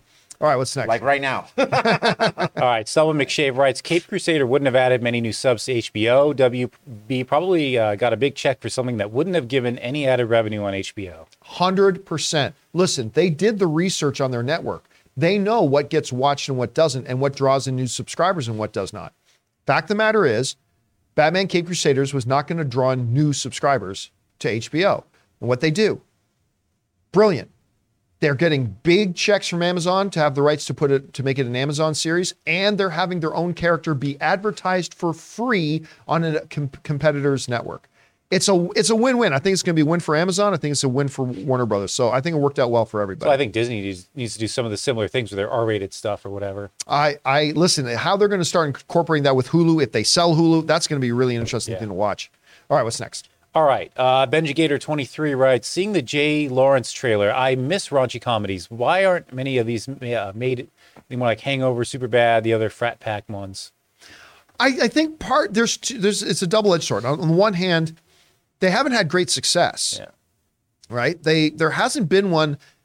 I'm trying to remember the last they had like really the Bad Moms or something like that. Listen, I liked Bad Moms. I didn't think that was bad either. I liked Bad Moms. I thought that one was pretty good, but the ones that have been, I honestly can't remember the last great straight up comedy I watched. I just can't remember. Maybe it wasn't that long ago, but I honestly don't remember.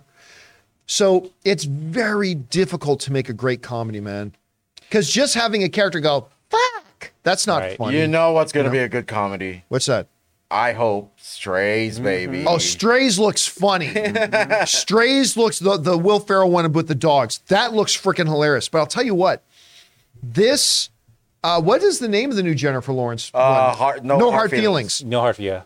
This looks really funny. So again, it's a combination of, it's really hard to make great comedy. So they're few and far between. They don't have the box office response that a lot of the older ones did. So hopefully this movie, I mean, we've had a couple of big standout hits like Trainwreck was out, but that's like a decade ago now. Yeah. So I'm ready for a great resurgence of really great kind of raunchy comedies that are good. All right, what's next? All right, Danito writes, I think Nintendo Illumination are sitting on a gold mine with a Nintendo Cinematic Universe that could rival the MCU. Mario needs to be great, though. Here's the thing. They got to resist the urge to go too far. Like, what I hope does not happen, I hope they steward this well. Because what I don't want to have happen is like this Mario movie, let's say it's great, and it makes like 1.2 billion or something. I don't know. I don't want to see an announcement. Illumination Nintendo signed 23 project deal. Where over the next 3 years, we're going to have 7 animated shows and 6 this and 6 that. It's like, man, cultivate this thing. Make one movie this year, maybe make another movie 18 months from now, then maybe have one movie a year, then maybe sprinkle in a show. Like, just, this could be huge as long as they don't oversaturate it and dilute it really quick, because that's always the temptation with these studios. And don't announce Excite Bike, the animated movie. Don't announce. Yeah, man. The only other one. Excite Bike. Yeah, I love it too. The only other one I would probably allow, because I have all say in this world, is a Zelda animated thing.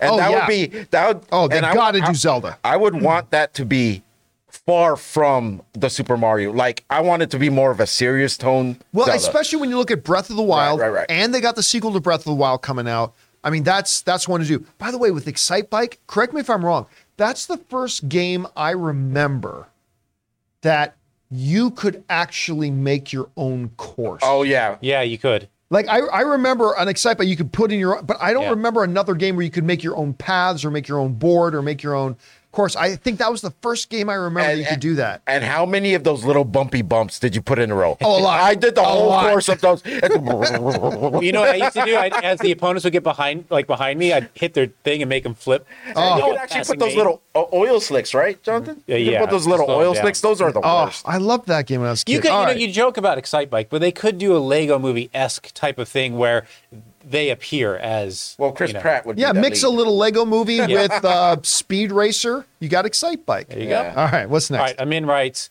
will you do an Oscars live stream watch along? I haven't decided yet. Maybe. It depends because, like, we have some friends coming over, and not everybody wants to be on camera. Not everybody wants to be on live stream, and not everybody wants to be careful about what they say or don't say because John's got his mics hot and the camera's rolling. So Right. I'm not. Yeah, we're not. Especially if I have to be at the Oscar. Yeah, we're not. That's Yeah, wrong. so let's just say right now I'm not 100% sure. At the very minimum, I'll do like a post-show wrap-up thing, but we'll see. We'll see. All right, what's next? All right. All right, Jeff writes, Constantine is a greatly underrated movie. They're working on a sequel finally, and Keanu Gunn are all in it, it seems. I'm hoping this for this big time. Do you? I'm not going to lie to you. I'm not tremendously interested in it. I don't think Constantine is underrated. I think it's rated exactly where it should be.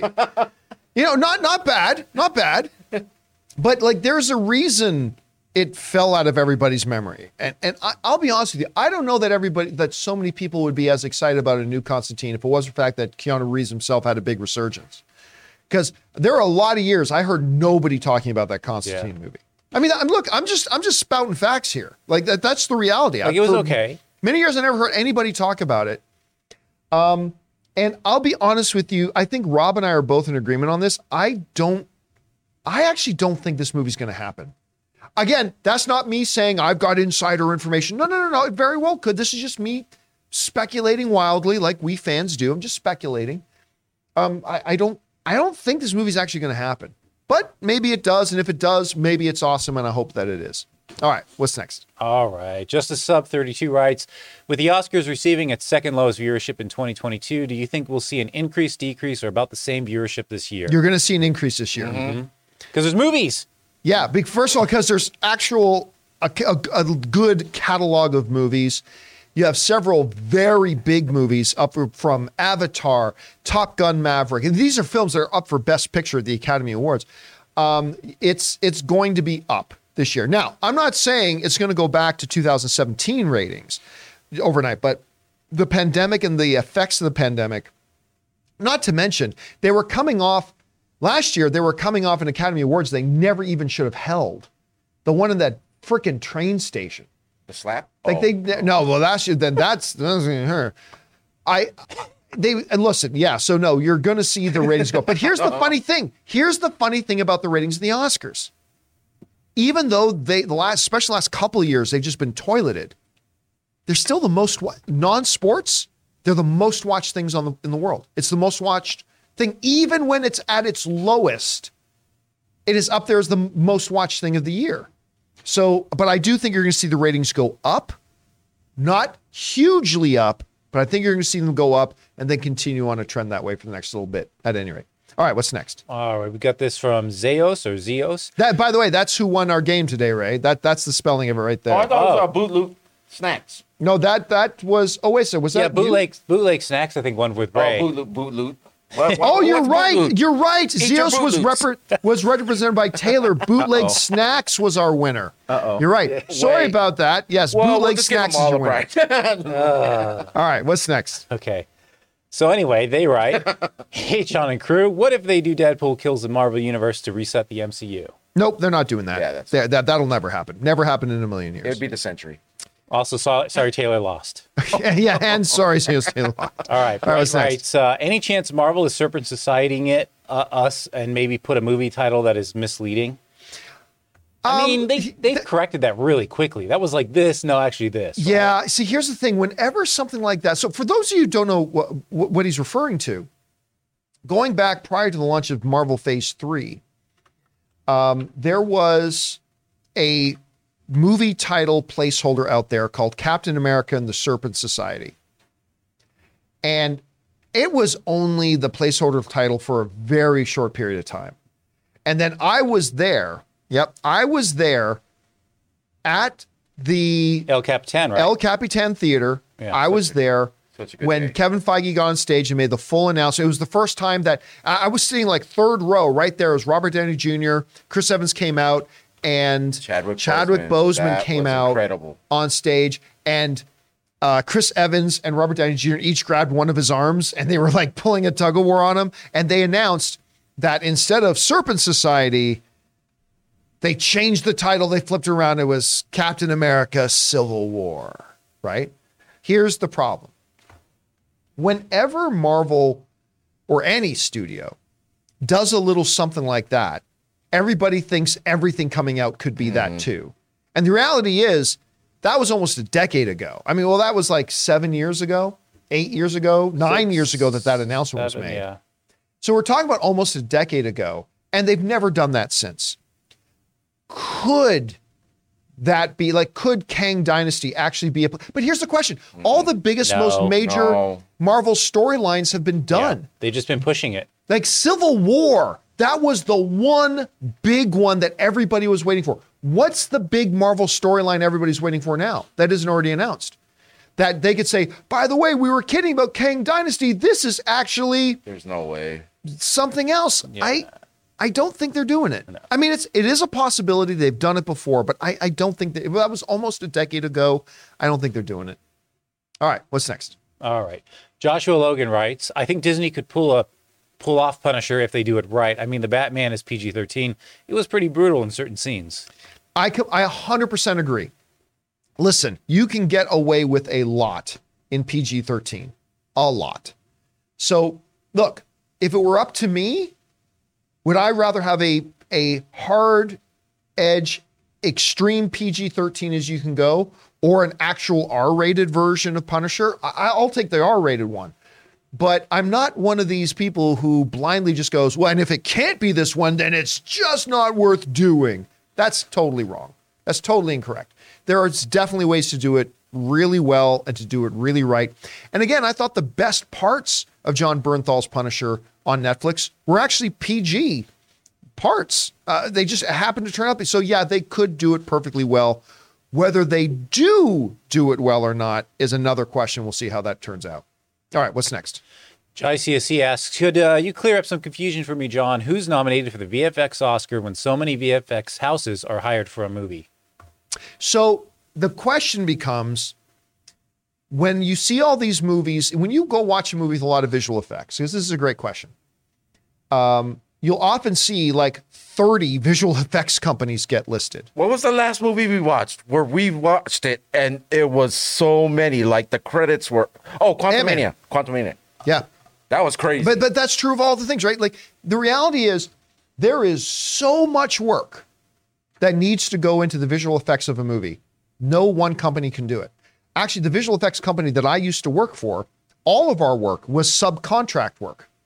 All of the work in all the movies we worked on was that somebody else got the contract, but they couldn't possibly do all the shots they had to do. So then they would hire us as another company to do. So they were the contractor, we were the subcontractor. And that's why when you see a movie with a decent amount of visual effects, you'll see 5, 6, 7, 8, 9, 10 visual effects companies listed. Like effects by whatever visual effects, and then all the people from that company that worked on it, and then visual effects by this company and all those effects. So the question is, when you get a movie that has tons of different visual effects companies have to work on it, who gets the Oscar? Who gets the trophy, baby? Yeah, they have to race in whoever touches it first. It's like a Money in the Bank. Yeah. It's a Money in the Bank. It's a ladder match. Whoever gets to the top of the ladder and grabs the Oscar first. No, it's still in the midst of all that. There is one group of people who are the visual effects supervisors of the movie. The people who are actually in charge and then get those other companies and all that kind of stuff. They are the people who are in charge of the visual effects. They coordinate it all. It's kind of like asking, when a movie, there's 1,000 people who work on a movie, who goes on stage to accept the Oscar? Well, it's the producers, the actual. By the way, we put up our latest classroom video on what does a producer do. It's up on the channel now. You should go find it. We're really happy with it. But they go up, and even though there's 1,000 people, so even though there are a lot of people who work on the visual effects, there is one group of people, person or a couple of people, who are the people in charge of the overall effects for the movie, and those are the ones who get those awards. All right, what's next? All right, A. Marcellus. I just want the next Avengers team to have a great rapport like the OG team, but I don't know if that will happen. It's a wait and see game. I mean, here's the thing. They really did build up. Look, I'm not the type of person who believes that you have to have 7-movie buildup before you do a team movie. Guardians of the Galaxy, I say this all the time. Guardians of the Galaxy did not need a Groot movie and then a Rocket movie and then a Gamora movie and then a Drax movie and then a Peter movie and then you do Guardians. No, they just came right out of the gate. Guardians of the Galaxy. That being said, with Avengers, by the time we got to the first Avengers movies, we had gotten to know a lot of these characters and all that kind of stuff, and their chemistry was just frickin' instant. They were able to go in there and just be instant. The problem is you don't have actors like Chris Evans and Robert Downey Jr. in there anymore. Can we see Simu Liu as Shang-Chi walk onto a screen with who can I pull out here? I don't know. Like any one of the actors from Barry Keoghan from Eternals. Can we see those two characters come on screen and instantly have that thing? Because remember that scene in the first Avengers when they're transporting, it's near the beginning of the movie, they're transporting Loki and Thor lands on the thing and all of a sudden there's this 3-way fight in the woods between Captain America, Iron Man, and Thor. Remember that scene? Mm-hmm. That they instantly, those three performers had instant on-screen chemistry.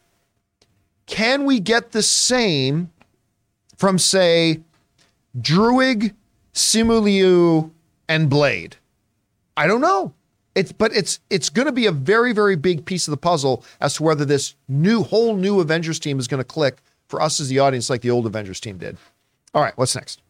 Fault in Our Death Stars writes, can't wait for James Gunn's tweets about how he saw Gotham Knights already and thought it's the pinnacle of DC content before it comes out in a few days. Yeah, I don't think you're going to see James Gunn do that. I don't think you're going to see. It's the same reason why I don't think we've seen James Gunn. Listen, I don't think it's coincidental that James Gunn hasn't put out some tweet saying, you know what? This Aquaman movie, I watched it. It's so fantastic. He hasn't done that. He's really kind of limited to, well, he said that Shazam is really great, but all the reactions we've seen from Shazam seem to back that up because other people are backing it up. We've seen him say that he thinks The Flash is one of the greatest comic book movies ever. Guess what? We're going to see it in a few weeks. We're going to see it at CinemaCon in Vegas almost 2 months before it comes out in theaters, and then we'll be able to tell you if he's onto something or not. But he hasn't been doing that for everything DC, so I highly doubt we're going to hear him say that because he doesn't want to lose his credibility with his audience right now. So we'll see. All right, what's next? All right, Peter Cunnington writes, I'm looking forward to seeing Champions on the weekend. I have autism and happy to see a movie with intellectual disabilities. I'll tell you what, I had started hearing, because it was the Monday secret screening at Regal. It did its Monday secret screening with Regal. And we heard here on the channel from a number of people that were there, went to the secret screening. It turned up being Champions. This is the new one with Woody Harrelson. Right. And every single person who wrote in to tell us about it said, you know what? It was really good. And I'll be honest with you, I wasn't all that interested with it because I had a bad experience with Johnny Knoxville's The Ringer. No disrespect to Johnny Knoxville. I understand they were trying to be like, I understand what they were trying for that movie to be. It felt uncomfortable with me the way they handled it. So I was a little bit not interested in Champions. But everybody I've talked to so far who has seen it, it's only been like 6 or 7 people. It's not like 50 people have told me. But every one of them who has seen it has said it's really quite good. So I am now interested in watching this movie. All right, what's next? All right, Jamie Sundays writes, going to see Return of the King in 35mm today at New Beverly Theater. Dude, I'll tell you what, I wish I had any. You know what I'm doing tonight? I mean, I would love to do that. I would love to see, I would love to see one of the greatest movies ever made on the big screen again. But Ann and I have tickets tonight to go see Ron Swanson, Nick Offerman. Oh, man. Oh, yeah, it's tonight. You mentioned that. Yeah, we're going to go out and go watch him tonight. He's doing kind of like an evening with Kevin Smith sort of thing, where he's going to be on stage, telling some jokes, telling stories, all that kind of stuff. And obviously we just saw him in The Last of Us a few weeks ago. I'm very, very excited about that. Otherwise, I'd be probably going out to go see. I'm assuming that's a theatrical cut tonight at New Beverly. Thing. I don't know, because that's a lot. The theatrical cut's 4 hours. So that's No, because that the Oh, extended I mean, cut, sorry, yeah, not the yeah. extended. I'm I agree. I'm assuming it's probably going to be a theatrical cut. All right, what's next? Well, either way, Jamie, go get some El Coyote across the street when you're done. All right, Christian Rohr, what is the Mandalorian's favorite paper towel? Bounty. I'll allow it. I'll allow it. That was you really? that was not bad. Okay, all right. that was not bad. That was Then all right. Then all jokes are welcome today. Then obviously, Ray's the bar has harsh been critic. set. Ray is the harsh critic today. All right, what's next? All right, Dominic Suma writes, I really hope the motivations behind the new Avengers aren't because they don't want to pay the huge salaries for Evans, Hemsworth, RDJ, Renner, etc. I can't see it. Now, look, at the same time, you can't live in a world where you just give an actor whatever they want. Look, I'll be honest with you. I would love to see Robert Downey. I do believe we're going to see Robert Downey Jr. back in the MCU. No, he's dead. In at least final. a cameo kind of way in Secret Wars or something. But if Robert, I know, and by the way, I'm making this up. This is not true. I'm just saying, if Robert Downey Jr. theoretically says, I want 120 million for a movie, well, Marvel should say, fuck you. No. And show him his way out the door. And again, I'm not saying Robert Downey Jr. said that at all, by the way. I'm saying you don't just give actors whatever they want, because that's not a way you build your business. Because then you do that, all of a sudden, all your other actors are going to feel very undervalued, right? Like if I gave Jonathan the $500,000 salary a year that he wanted. Keep talking. I'm listening. Ray and Taylor are going to start looking at their paychecks and going, no. and start feeling really undervalued. Me and Taylor would just wait outside the door every time Jonathan leaves. I have a crowbar in my trunk. Crowbar. I'm just saying, like all of a can take sudden, because what you do then, because people just give him his money. Then all of a sudden, you've insulted all the other performers who work in your franchise. You've just insulted all of them. Like you can't give one person an amount of money that makes everybody else just straight up feel insulted. And like, you got to be wise about it. So I honestly don't think that has a big part of it.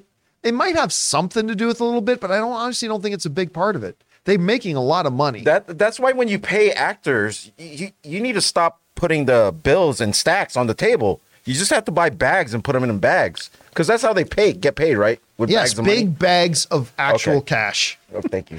All right, what's next? Facts. CJ Rebirth writes, had a great time with Scream 6. Love that Hayden Panettiere Yeah. came back, because I've missed her in movies. Also, hope Chris never sees this movie. Oh, yeah. Oh, yeah. No, this one would be good. Oh, No, yeah. for several reasons, this movie would be good for Chris. Listen, I love Hayden, but I never watched that country music show she was in. Oh, my God. It was so good. I'll take your word for it. It really was. I'm not dirt on my boots. nicest way to I'm not a country music guy, admittedly. Hey, no disrespect for anybody who's totally into country music. Not everybody who's into the stuff that I like either. It's just country music, not for me. So I never bother watching. I will always think of Hayden though as Heroes, right? Save the cheerleader, save the world. I mean, that's what I'm always going to remember her for. But she was quite good in this movie, actually. Yeah, she was great. Dirt on my boots. Anyway, okay, what's next? Jeff. He writes, no worry about the Hulk. What they did when She-Hulk can't be canon because they broke the fourth wall. Fun show, no repercussions to the MCU. It's canon. Just keep thinking that way. Yeah, you can think that way if you want, but it is canon. Everything that happened, like maybe the more extreme stuff, like she crawls out of the TV interface of Disney Plus and all that kind of stuff, like maybe that's canon, maybe that's not, but all the actual events of the show are canon. Hulk has Bowl Cut Boy. Hulk has Bowl Cut Boy. Hulk wears Hawaiian shirts. That potato salad is canon. That potato salad is canon. It is. I mean, again, listen, Rob's had a theory for a while. He's starting not to believe it himself, but he's had this theory for a while. This is interesting. Like, what happens if we find out that every single movie and TV show we've seen in the MCU during Phase 4, or everything that's happened since Loki, has actually been in its own separate universe?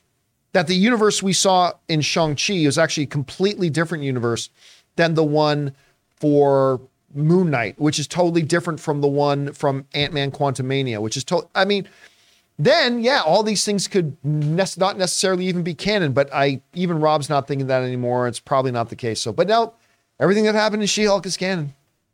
Oh, well. All right, what's next? Nash Preds 99 writes, if you want to have a whole new set of Avengers, fine. But give me origin films or stories that make me care about them like we did in the original characters. Listen, I believe you can make us care about a character very, very quickly. Because I'll tell you what. You know how much time it took for Baby Yoda to become the most beloved character in all of fiction? One scene. 35 seconds of screen time. Mandalorian Season 1, Episode 1. That's it. He was beloved. Do you know how long it took for Hans Gruber to become considered by many, maybe, to be the greatest villain in cinematic history? One movie. That was it. One. Oh, so Didn't need a 3-film build-up origin story. They just brought in Hans Gruber. Hans, Bubby. They just had to bring in Hans Gruber. One movie. For those of you who don't know what we're talking about Die Hard. Brought him in for one movie. Didn't need an origin story. Didn't need none of that stuff. And he became what is still considered today by many, almost everybody, at least a top 5 greatest cinema villain ever. So it's not about how much time. It's about how you use it. It ain't how big, it's how you use it, is basically what I'm saying. It's not about how big the chunk of time that you have on them is how you use that time. Well, My they're gonna case, use it's it both. on Baby Taserface. On Baby Taserface. Oh, no. All right. Just baby everybody, and then we'll love it. What's next? Wayne Denny writes, what is going to have more viewers Sunday, Last of Us or Oscars? I think Oscars. Oscars. Yeah. Oscars will have the more viewers. Because it'll get both audiences, and then they're going to watch The Last of Us. Yeah, people are either going to watch. I mean, listen, the numbers that the Oscars get, even in their lowest stuff, is higher than Last of Us. But of course it does. I mean, it's the Oscars. But the only question is going to be is like, are you going to watch the Oscars first and then Last of Us, or are you going to watch Last of Us first and then the Oscars? I am watching the Oscars first. But damn, as soon as that broadcast is over, as soon as they hand out that trophy for Best Picture of the Year, probably to Everything Everywhere All at Once, we are then Ray's gonna bring in the barbecue that he's making in the back. And then we are all gathering into the theater room and we're all watching the season finale of Last of Us. Yeah. We're watching both. I actually have a crazy prediction for the Oscars. Okay. I will sleep through more of the Oscars than Last of Us. There you go. I am willing. I'm willing to buy into that bet. All right. What's next? Joshua Logan writes, what if Lucasfilm embraced the literal name Star Wars and made one of films like Rogue One about wars that take place in the stars? Are sequels trilogies necessary? So does he mean? I think he means like one-offs, but like the war aspect of it. I mean, listen. First of all, I love Rogue One. Love Rogue One. That being said, one of the promises going into Rogue One was we need to have the war. Rogue One's a war film. Yeah. And while the third act of the film, once they get to, and I can't remember the name of the planet where the Imperial base is, but when they go Tatooine. It seems like everything in Star Wars goes back to Tatooine. When they go to that world and that incredible battle sequence. Scarif, isn't it? Scarif, thank you. Wow. It's an incredible sequence. It's fantastic. But even as I look back on Rogue One, and I love Rogue One, it's not really a war film, right? And I thought Rogue Squadron, one of the reasons that we got so excited about Patty Jenkins's announced Rogue Squadron, which is now we now know it's scrapped, was the promise that we were going to get like a lot of space dogfights. Yes. I'm really wanting that a lot. Top Gun in space, baby. Yeah. Yeah, no. Basically, exactly. Top Gun in space. That's what Rogue One could be. Top Gun is Star Wars on Earth. is Top Gun in space. Just follow it now. Follow me here. But was it? Look, are sequels necessary? I say this all the time, but let me say it again. No film in cinematic history has ever been necessary. No film in cinematic history has ever been necessary. It's what can be good and what can be successful. So are more sequels in Star Wars necessary? No film is necessary, but they would be very wise to follow up. I like movies that move the story forward, right? Like, I mean, look at what they do with the Rocky franchise. They could have gone back and done a Mickey origin story. Rocky gonna eat lightning and crap thunder, and do that like with Mickey when he was a young boxer, right? Go back to Mick when he was a young. You could do that, or they move the story forward. Now we've got Adonis, and for a bit it's Adonis and Rocky. But now it's just Adonis. Now it's Adonis's world, and they move the story forward. Now that we are post Skywalker era, time to move forward and move forward without Rey. But they need to move on to different characters. Star Wars is a big universe, but move the story forward. That's what I would like to see. All right, what's next? Christopher Brickner writes, Scream 2 has the highest Rotten Tomato score. Well, the last I look this up, Taylor. The last I saw, it was at 80%, which ties it for the highest Rotten Tomato score with Scream 1. What's it at right now? So we have Scream 2 has 82. The original Scream Scream 2 had 82. I thought the first Scream with 80 was the highest one, but 82 was the highest. Okay. The original Scream has 80, and then Scream 6 has dropped down for some reason to 78. 78. Okay, so Scream 6. What did the question say was the highest one? Scream 2. They said, I thought they meant Scream 6. Okay, so yeah, there you go. Scream 2 is the highest critically rated one. I think 6 is much better than 2. Personally, that's just me. I think Scream 6 is much better than 2. I think it's my second favorite of the franchise. Anyway, because 5 is my favorite. All right, what's next? All right, Michael Kurtz writes, scroll down a little bit.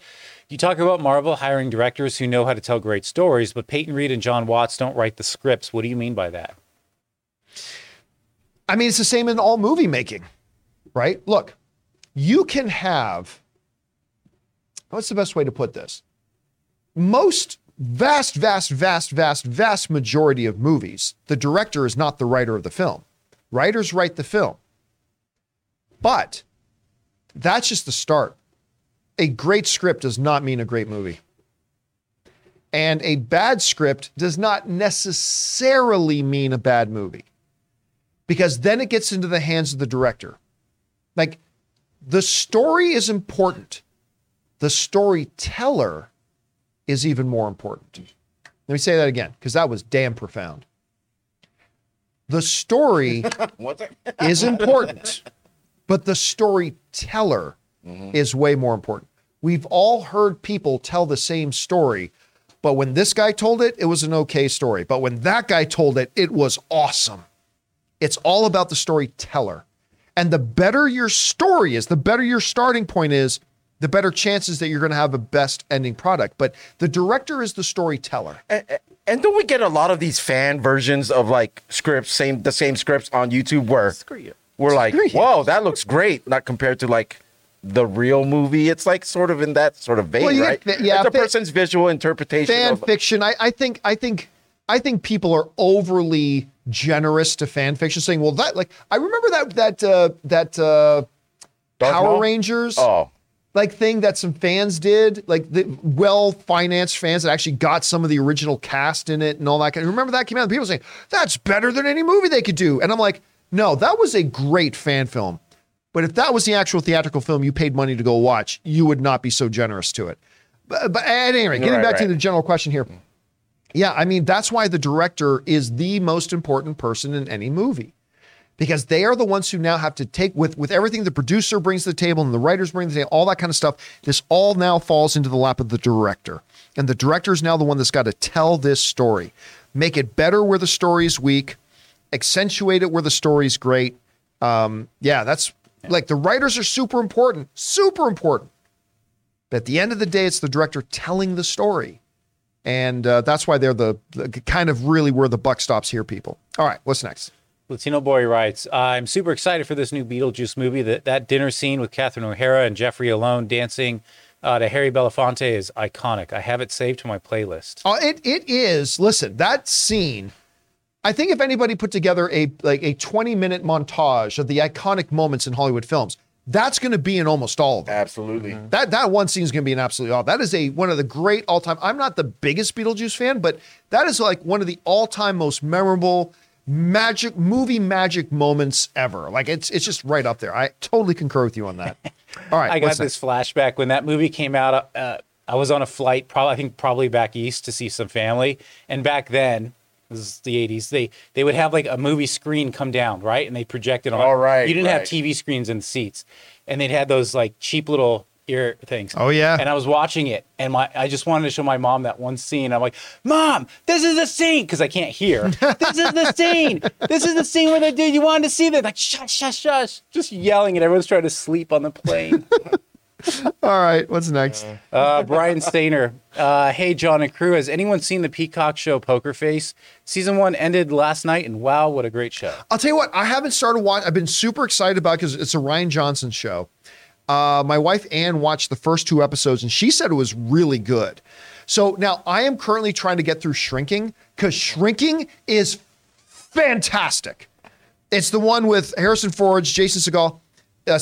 It's marvelous. You gotta watch Shrinking. It's an Apple TV Plus show. But as soon as I'm through that, I will go. And by the way, I still haven't watched Picard's episode 4 yet.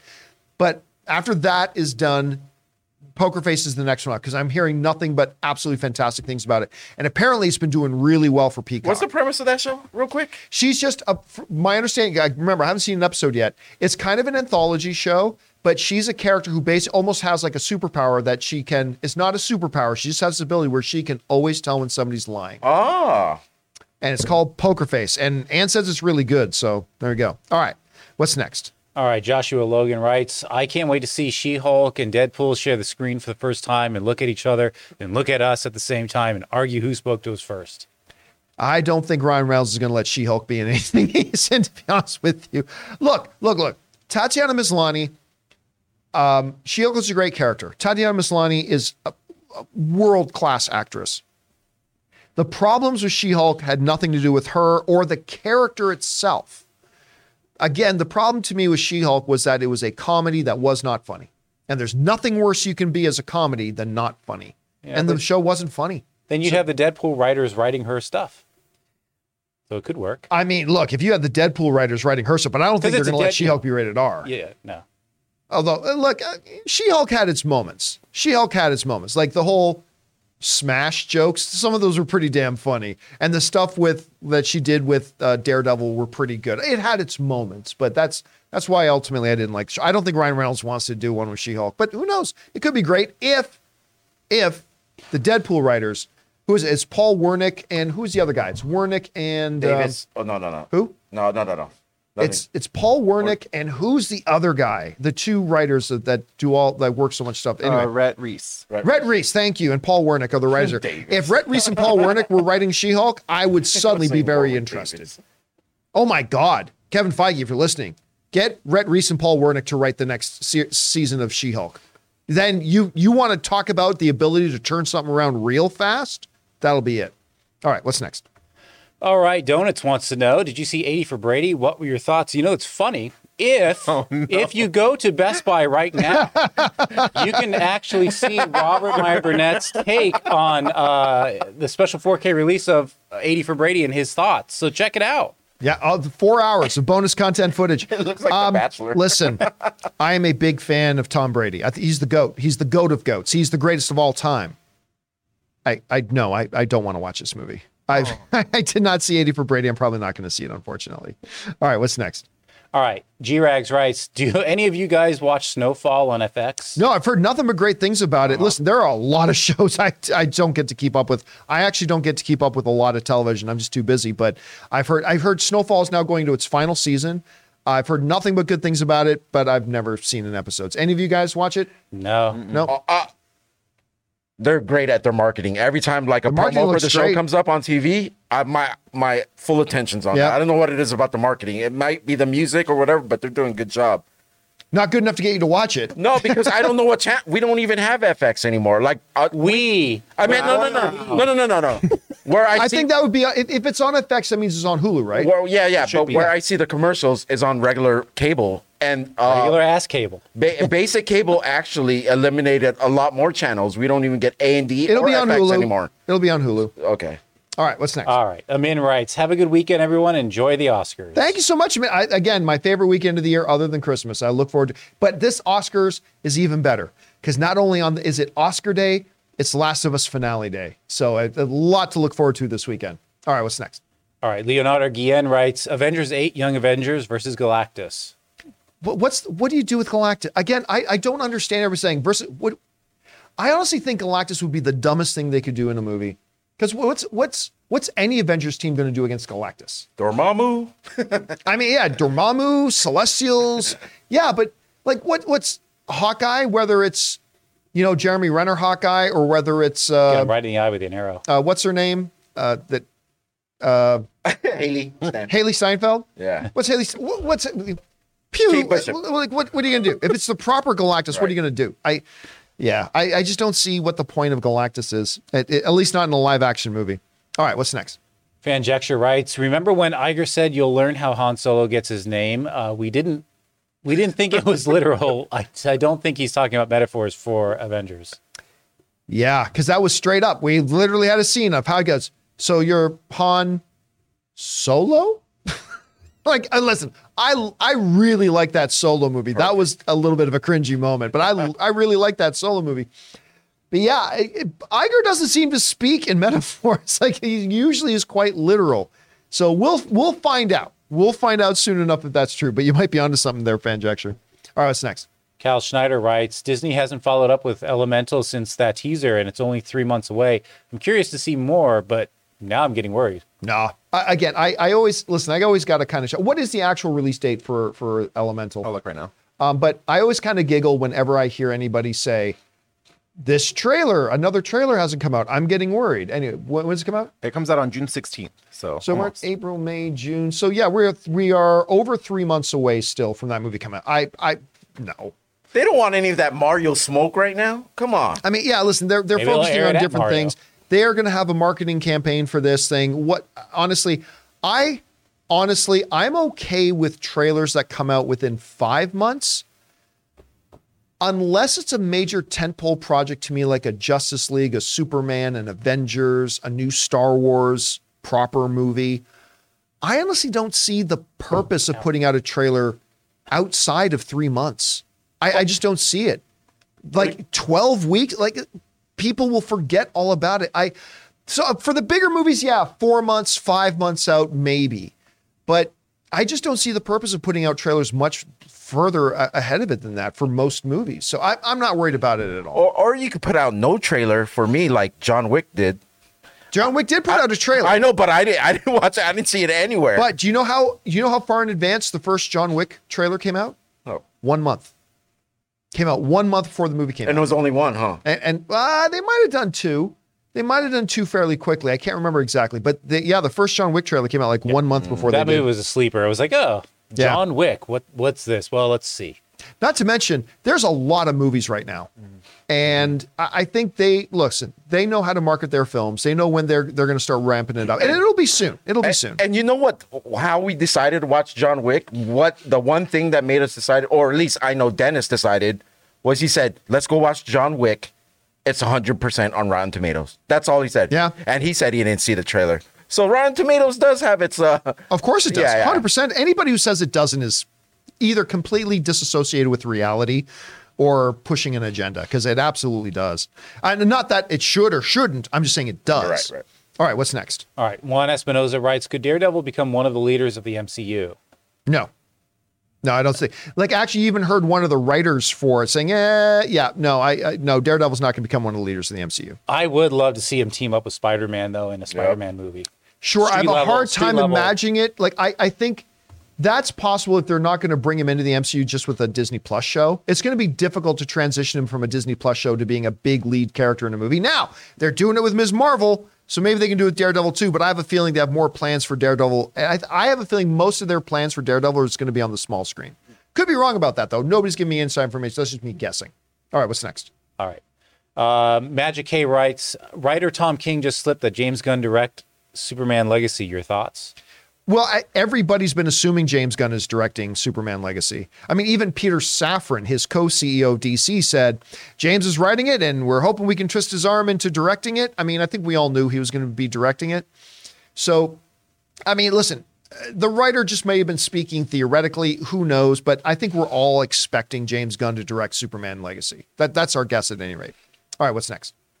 All right, a Sith Lord writes, I love you guys. This is the way. It's my birthday. Hey, happy birthday, Sith Love Me. You have a fabulous day and a fabulous year ahead of you. And thank you for spending a bit of your birthday here with us. We appreciate that, man. Ray has got a celebratory Twizzler. All right. What's next? All right. Andrew Rice writes, what if Marvel lent characters to a third party for a series that can tell more adult stories? A Wolverine Amazon series would be amazing. Yeah, but you're never going to see it.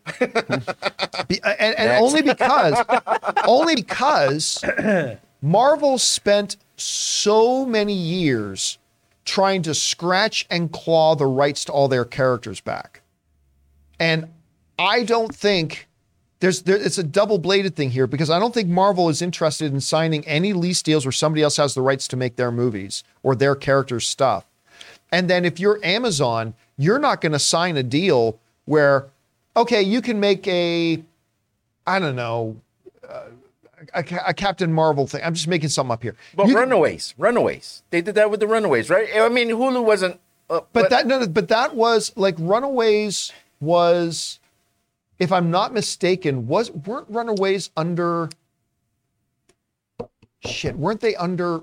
Was that a thing with Fox? Yeah, FX. Well, it showed on FX. Right. So I think Runaways was a Fox deal, right? I mean, I could be wrong about that, but I'm saying I just think they spent so much time getting those things back. So if you're Disney, you wouldn't be giving rights to your characters away again. And then if you're somebody, say like Amazon, you're not gonna. Why would you pay big money to Disney to say let's say an X-23, right?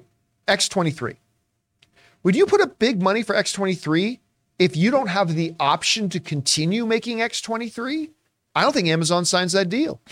So, I mean, I don't know. I mean, there's a lot of possibilities. They'll keep everything in Disney Plus, whether it's adult themed or not. I think they're just going to keep because even if they want to do adult themed, they still have Hulu. They can put it on Hulu.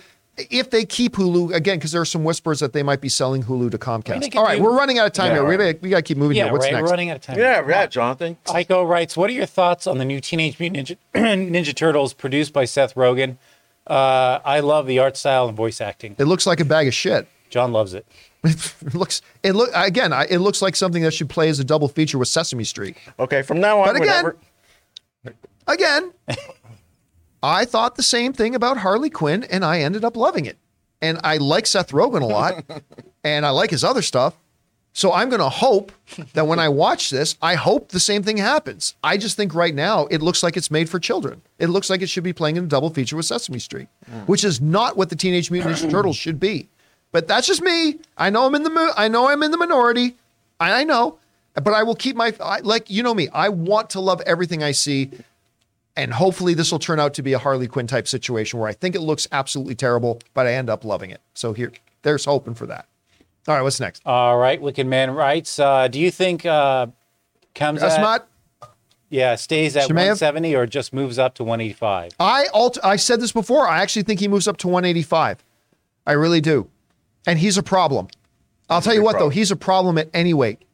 At absolutely any weight, he is a big problem. By the way, Peter Yan is fighting this weekend. Again? Which is exciting. Yeah, I'm excited to see that. I'm going to see if he can get back. Notable guy. Yeah, but I'm just really hoping to see, because he won his first fight against Aljamain Sterling, and then he got that stupid disqualification. But he was winning that fight. I mean, he was clearly going to win the fight. And then full kudos to Aljamain Sterling. He beat Peter Yan in their rematch. Full credit to him. Fair and square. So it's going to be fair and square. Oh wow! It's going to be interesting to see how Peter Yan's career now rebounds from that. But anyway, sorry, I could go on UFC stuff forever. And is that it? That's it. And guys, that'll do it for today's Friday episode of the John Campea Show. And that'll do it for another week for us here. Thank you so much for being here and making this show part of your day. Big special thank you to all you guys who sent in those super chats. Number one, because you gave us great fun things to talk about. But number two, you supported this channel as you did it. And all of us involved with the show, thank you guys so very much for your support. And by the way, if you are one of our beloved channel members, we're going to have a channel member town hall meeting a little bit later today at 3 p.m. Pacific Standard Time, 6 p.m. East Coast Time. Come on back for a members chat, for a members exclusive chat. If you are one of our channel members, I'll see you guys there. So for everybody in the room, Ray Ora, You were just on camera doing that. What are you trying Go to watch 65, baby. Oh, go watch 65. They're trying to give me a secret subliminal message right on camera. Ray Ora, sitting beside him running the show today, Jonathan Voico. Taylor Gonzalez been over there. My name's John Campia. Thanks a lot for being here, guys. And until next time, my friends, bye-bye.